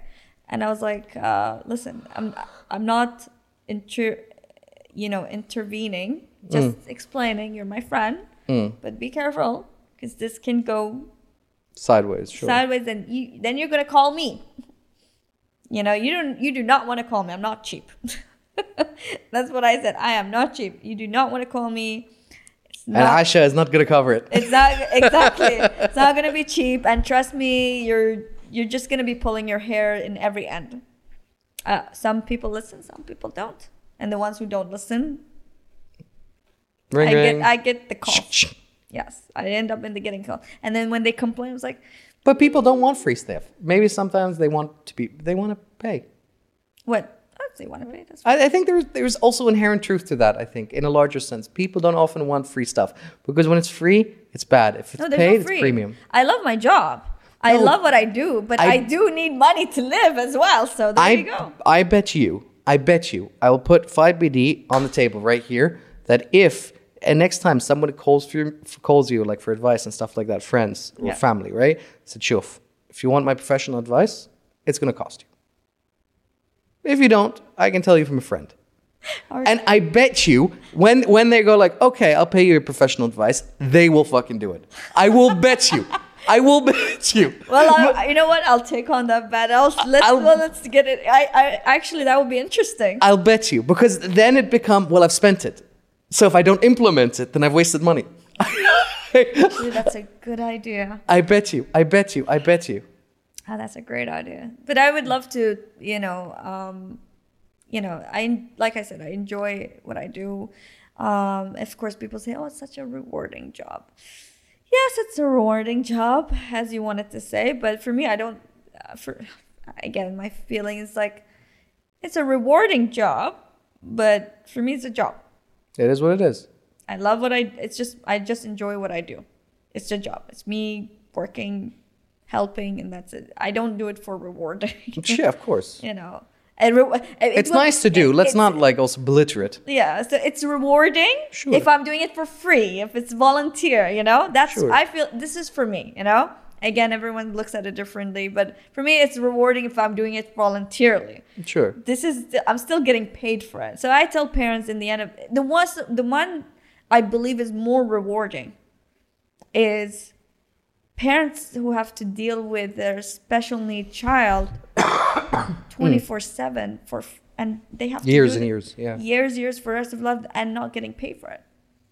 I go home. Well, mashallah alayhum, because it's not easy. A lot of parents just put them in the system as well. Yeah, but there's also a lot of parents who don't. No, I'm not belittling them. I'm just saying, mashallah alayhum, a lot, like I just said, a lot of parents say, hey, you know what, there's a problem with a child. That's true. There's that time. But give it up. But I'm talking about the ones who are actually have to go through the beatings or the child breaking things and the mess, all of that stuff, going through 24/7. Very hard. Interesting. And I come there as a therapy, but then after that I go home and I sleep. Do you treat any kids who are twins or have brother and sister who exhibit the same conditions or the same symptoms? There's a fantastic study I've read. Dan, look it up, and it's called my brain. It's called how do I explain it into Google search? Copying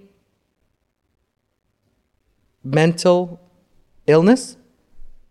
So it's a coping mechanism that certain twins and brothers will have when one sibling has, what's it called? How can you read it out? Fractious disorder is a serious mental disorder in which someone deceives others by appealing sick. No, that's Munchausen, also known as. Can you scroll down? What's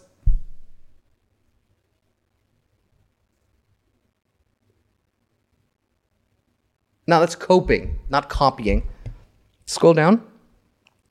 There's a copycat syndrome, which is something completely different. Scroll down further. So well, I'll explain it to you basically. It's super fascinating, and it's rarely documented because it's so rarely documented or exhibited. Here, I can't even. Echopraxia. Exopraxia. Echopraxia.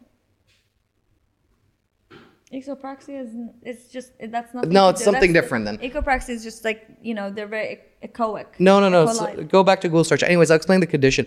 So what would happen is that if someone has, for example, schizophrenia, their brother, aunt, friend, sister, brother could exhibit the same symptoms just by being proximately close to them, by spending so much time with them. And so when you depart them and remove them, all the symptoms disappear on that person. There's a very famous case between two twins who were diagnosed both with schizophrenia and bipolar. But when they this is terrible. One of the twins killed someone, and when they went to the jail and they separated the two, the mental condition for one of them immediately improved, drastically. Oh, that's very interesting. So I wonder if you have any similar effects potentially with your pensions if you would separate the two kids. I didn't have twins or brothers or sisters at the same time, but there's like one. I had a twin. One was more than the other one. And one of them is like has learning difficulty and I don't know what and other issues, and one of them no.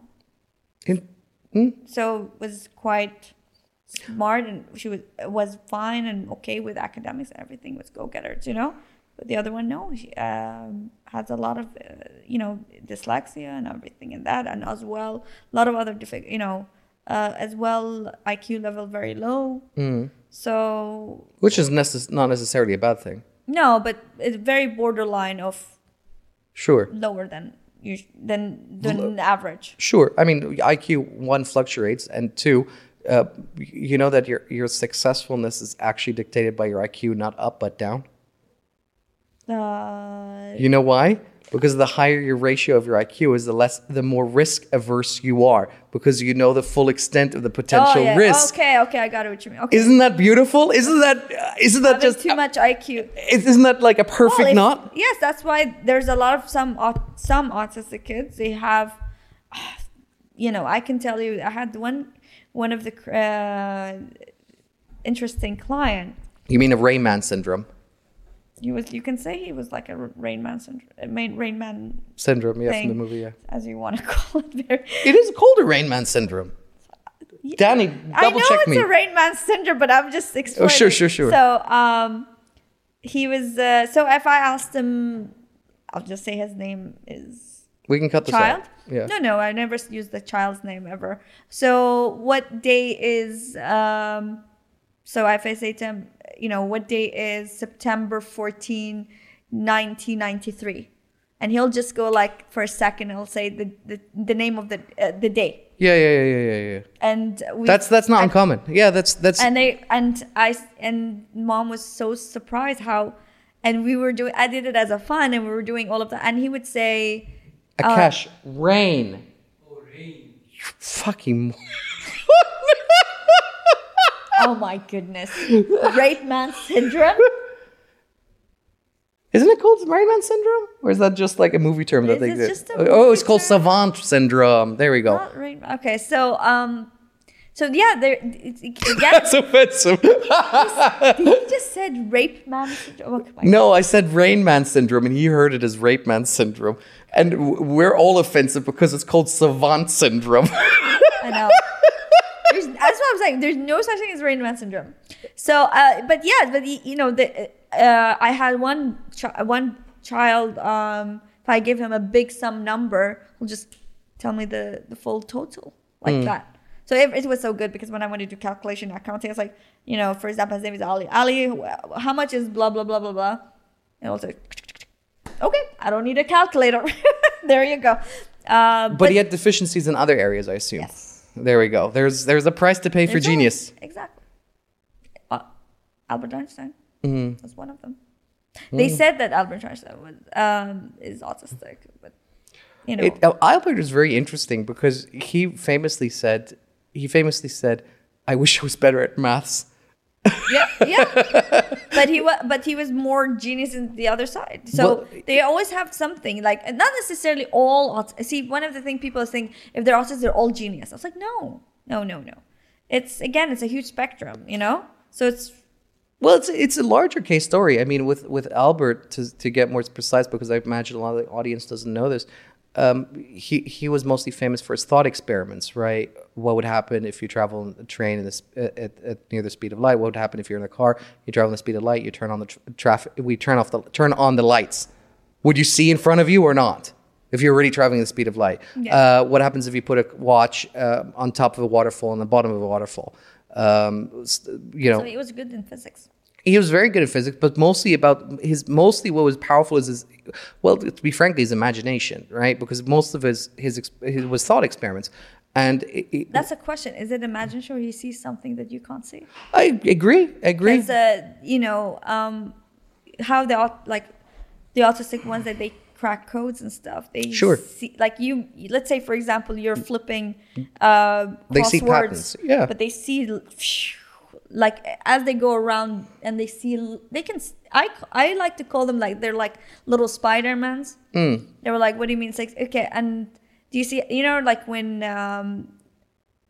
Peter Parker, when he just got stung and how it turns, once he starts to, all the senses, his vision and his sound and everything and his touch, everything becomes so 100%.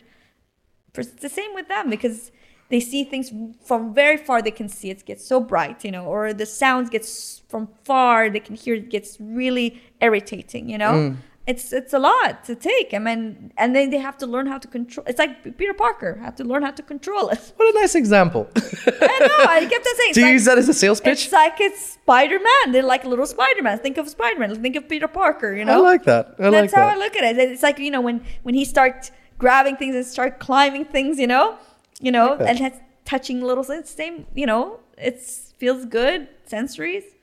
So I just like to look at it. It's like, their senses just becomes like Spider-Man's. And again, back to your business, how you said you wanted to get up to 50 potential customers on a monthly basis. How many of them would you be seeing then a week? That would be like 12 kids a week, about that? Well, that's why there will be supervisors. There's one. I'm not the only one. There will be other I'm not the only one who's going to go around with all 50. There will be other BCBAs on the board, not just myself. So we do other certified behavior analysts. There will be, like clinical directors. There's a lot of stages. There will be like outreach therapist, lead therapist. There's a lot of team will be on board for this, so we can every cases that we have to work on. Jesus, you have a lot of bureaucracy ahead of you and a lot. That's what I'm saying. It's structuring. Not me only. Oh, I'm just gonna do all of that. That's impossible. That's me not having a life. Oh my god. Yeah. Oh my god. But it is something I'm hoping in the future, something that I'm planning to do one step at a time. With someone. It's a plan. We're planning it out. We're still in a planning process, Okay. People ask me what it is. I kept on saying I'm not going to say it now until actually it is. It's out there. So you found a local VC who's willing to contribute? She's the same as same field as mine. Oh, okay. So it's a joint venture then. Yeah. So we're just trying to. It's gonna take time until we have this planned out, because we're still on we're we are meeting time to time and doing a business proposal for this. You know what? I think, sorry to interrupt you, but I think what you're really missing right now is you have to either do like a newsletter, a video or podcast or something, or interviews or something where you can raise awareness in the local market for attention. We are doing that. I mean, not the podcasts and stuff, but like a lot of TVs, interviews, not magazine, newspapers.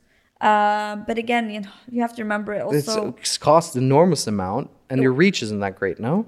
No, but we're I mean, right now, I am going one step at a time. No, I understand. Because it's just exhausting as well, because it's also taking your time out of everything else.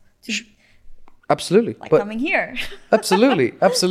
And I hope you enjoyed it at least. I'm enjoying it, yes. Yeah, you got plenty of snippets that you could use for marketing material, I hope. Right? It is enjoying. It's been, but in the end of the day, it's marketing is exhausting as well. People, you have it. Hopefully, we're gonna have a marketing person as a team. Inshallah. Hopefully, once we start off. I mean, we're just this is gonna take a bit, one step at a time. But right now, I'm focusing a lot and finishing few things. This is exactly, by the way, the argument that me and Dan constantly have. Okay. Because I'm a fond believer in motion over action. As in, you plan, you do. That doesn't mean you over-plan, but planning, the old adage, right? Planning is useless, but planning is priceless. Yes, if you're just planning just like that, there's no point. No, so we're planning and we're doing it one step at a time. So we're taking steps, and we're going to that direction. And hopefully, once it's ready, it's right. It's gonna be ready soon. Do you for your essays and stuff like that? And I mean, this is how I still operate. But do you still operate the same way in that you write up a skeleton structure? Structure like a skeleton. Like, this is how I did my essays, by the way. Mm-hmm. So I was wondering if, because me and you both did it like very last minute deadline kind of situations, I would always take, like, if my deadline is, let's say, I don't know, on the 15th, on the 10th, I would start doing research, just a little bit of reading, right? Just a little bit. Then on the 11th to 12th, I would start doing a structure, which would be like, okay, that argument works good here, that argument goods there, this argument goods there. Then I'd have like a day break, just relax. And then the final 2 days is when I would stay up for 48 hours. I would put on Star Trek and have a book. And every chapter I finished reading, I would write 500 words. And back and forth, and back and forth. At the same time, having Star Trek like on the TV. I don't know how this is going to work, but I don't know what you mean. But brainstorms, you mean? No, is that not how you did your essays at university? We have dissertation. In your your essays, your dissertation. Man, I want to remember what's our dissertation. How did you plan it? How did you write it? Did you just like sit down and just said like, fuck it, I'm just going to start typing? Oh God, I don't remember. Maybe I kind of did. I mean, it was uni, right? I mean, a couple of Red Bulls and just typing. But the reason, because that's the deadline, we just get things done. Okay, we passed, yay! But that's the reason why exactly what I'm asking is like your structure for your business. Did you follow the same suit as what you did at uni, or did you change? I wouldn't be like uni because I was never doing anything in the uni. I was pretty much doing everything last minute and just, That's exactly what I'm asking. No. It's definitely with the structure. Definitely we are planning it out. We are brainstorming it. We are killing it. Yes, we're researching it. We have I have my husband's on board on it. So yeah, that's the most important. Yeah, because again, if otherwise there would be big problems. Khalas. No, because he's actually for the part of auditing and stuff like that. Value. He's finance. He's banker. Yes, we need and things that I don't know what's out there. Of course, I'm just a therapist. I don't know more than that. And the marketing, they know more. Well, this is another thing why you need Tamkeed for is because they'll also pay 50% of your marketing budget. That's why we're we're gonna go through that as well. There's also other things as well out there, but we're not sure what it is. But Yeah, there. I think that's just Temkin. There's also Ministry of Education, I think, does something as well. So we're gonna get there. Yeah, I think there are some programs available. Like Yeah. So this business regionally. planning has just been a couple of months now. It's been like we've been planning it more than 6 months, 7-8 months now. So, but we're in the process here. It's already going slowly. So we're gonna get there. Good luck, because running a business, having a kid, 2 kids, Young age as husband is, who's waiting at home. This is Yeah, he's a great supporter as well. He's never once. Sometimes he knows I come home late, and he's well, like today. Oh yes, exactly like today. And he will say fine, and he'll take care of everything while I do what I need to do. And sometimes when he has to do something, I'm there supporting him. So it's a teamwork. So before we wrap it up, is there anything else you'd like to tell people? Reach out to you, how they find you? You can read. I do. I know I call it at Love My Psoriasis. Sure. I guess I do love my skin and my psoriasis, but also my page is about being an advocate for skin problem information, and about ABA, and pretty much about parenting as well as a parent. Give me a rough deadline. When do you think the business is going to start? Rough deadline. Maybe a year, a month. Yeah, maybe a year. Okay, because the podcast is coming out in a month. Otherwise, I could have done like a snippet of me just saying, "Hi there. Today I'm introducing." Right. But people can come to the nursery daycare. I mean, our daycare. Is there a social media presence for that daycare? Yes, it's called Little Miracle. Danny. Little Miracle's Lou? daycare. If you go to Little. Yeah. L-I. He's having his period today. Yeah. There's that green stuff. Down. Yeah, this one. So we've got the Little Miracles daycare, and one of the thing is, it's phenomenal. We take from 8 months baby till all the way to 4 years old, and it's really nice actually. Parents, it's from 7 a.m. till 5 p.m. Mm-hmm. Parents, and the pricing is, we don't have most schools, they have term breaks and I don't know what. There's none of that. Okay. It's always open except for public holidays. Scroll up, Danny. Cash, scroll up. Stop. Open the offer where the phone number is so I can read it out to the audience listeners. Yeah. Okay, so in case you can't find Little Miracles Yes. Daycare Center on Instagram, because it's Little Miracles Daycare.bh. Just in case you can't find it, here's the phone number: 375-771-77. I'll say that one more time: 375-771-77. Just call up. I think it's their same WhatsApp number. Is that correct? Yes. It's the same as the WhatsApp number. It's the same as a WhatsApp number. You can get more information directly from them and potentially go through a phone call and get some support. It's from 7 a.m. till 5 p.m. We also teaching those little kids. Mm-hmm. There's no term breaks. Prices is affordable. Not like I understand there's some people are paying 2,000 dinars a year for 1.5, 2 years old, which is something they're supposed to have fun, and they have a lot of term breaks. This is it starts from 150 dinars to 200 per month. Okay. Which is fantastic. And they do a lot of fun stuff. And you probably only have like 2-3 seats available at the moment. I think you guys are almost packed, no? No, we still have seats because we're still brand new. We're still brand new. We've been there. No, but you market it by saying that it's almost like full, so you have an urgency for people to message you. Well, I'll be honest. Sure. You said there's few. There's a few space available. That's what I was trying to say, but not like. There we go. Okay, correct that's it. what I'm. Okay, sorry. Okay. I mean that we still. I'm not saying that we don't have. We'll correct this in the post. Yes. Okay.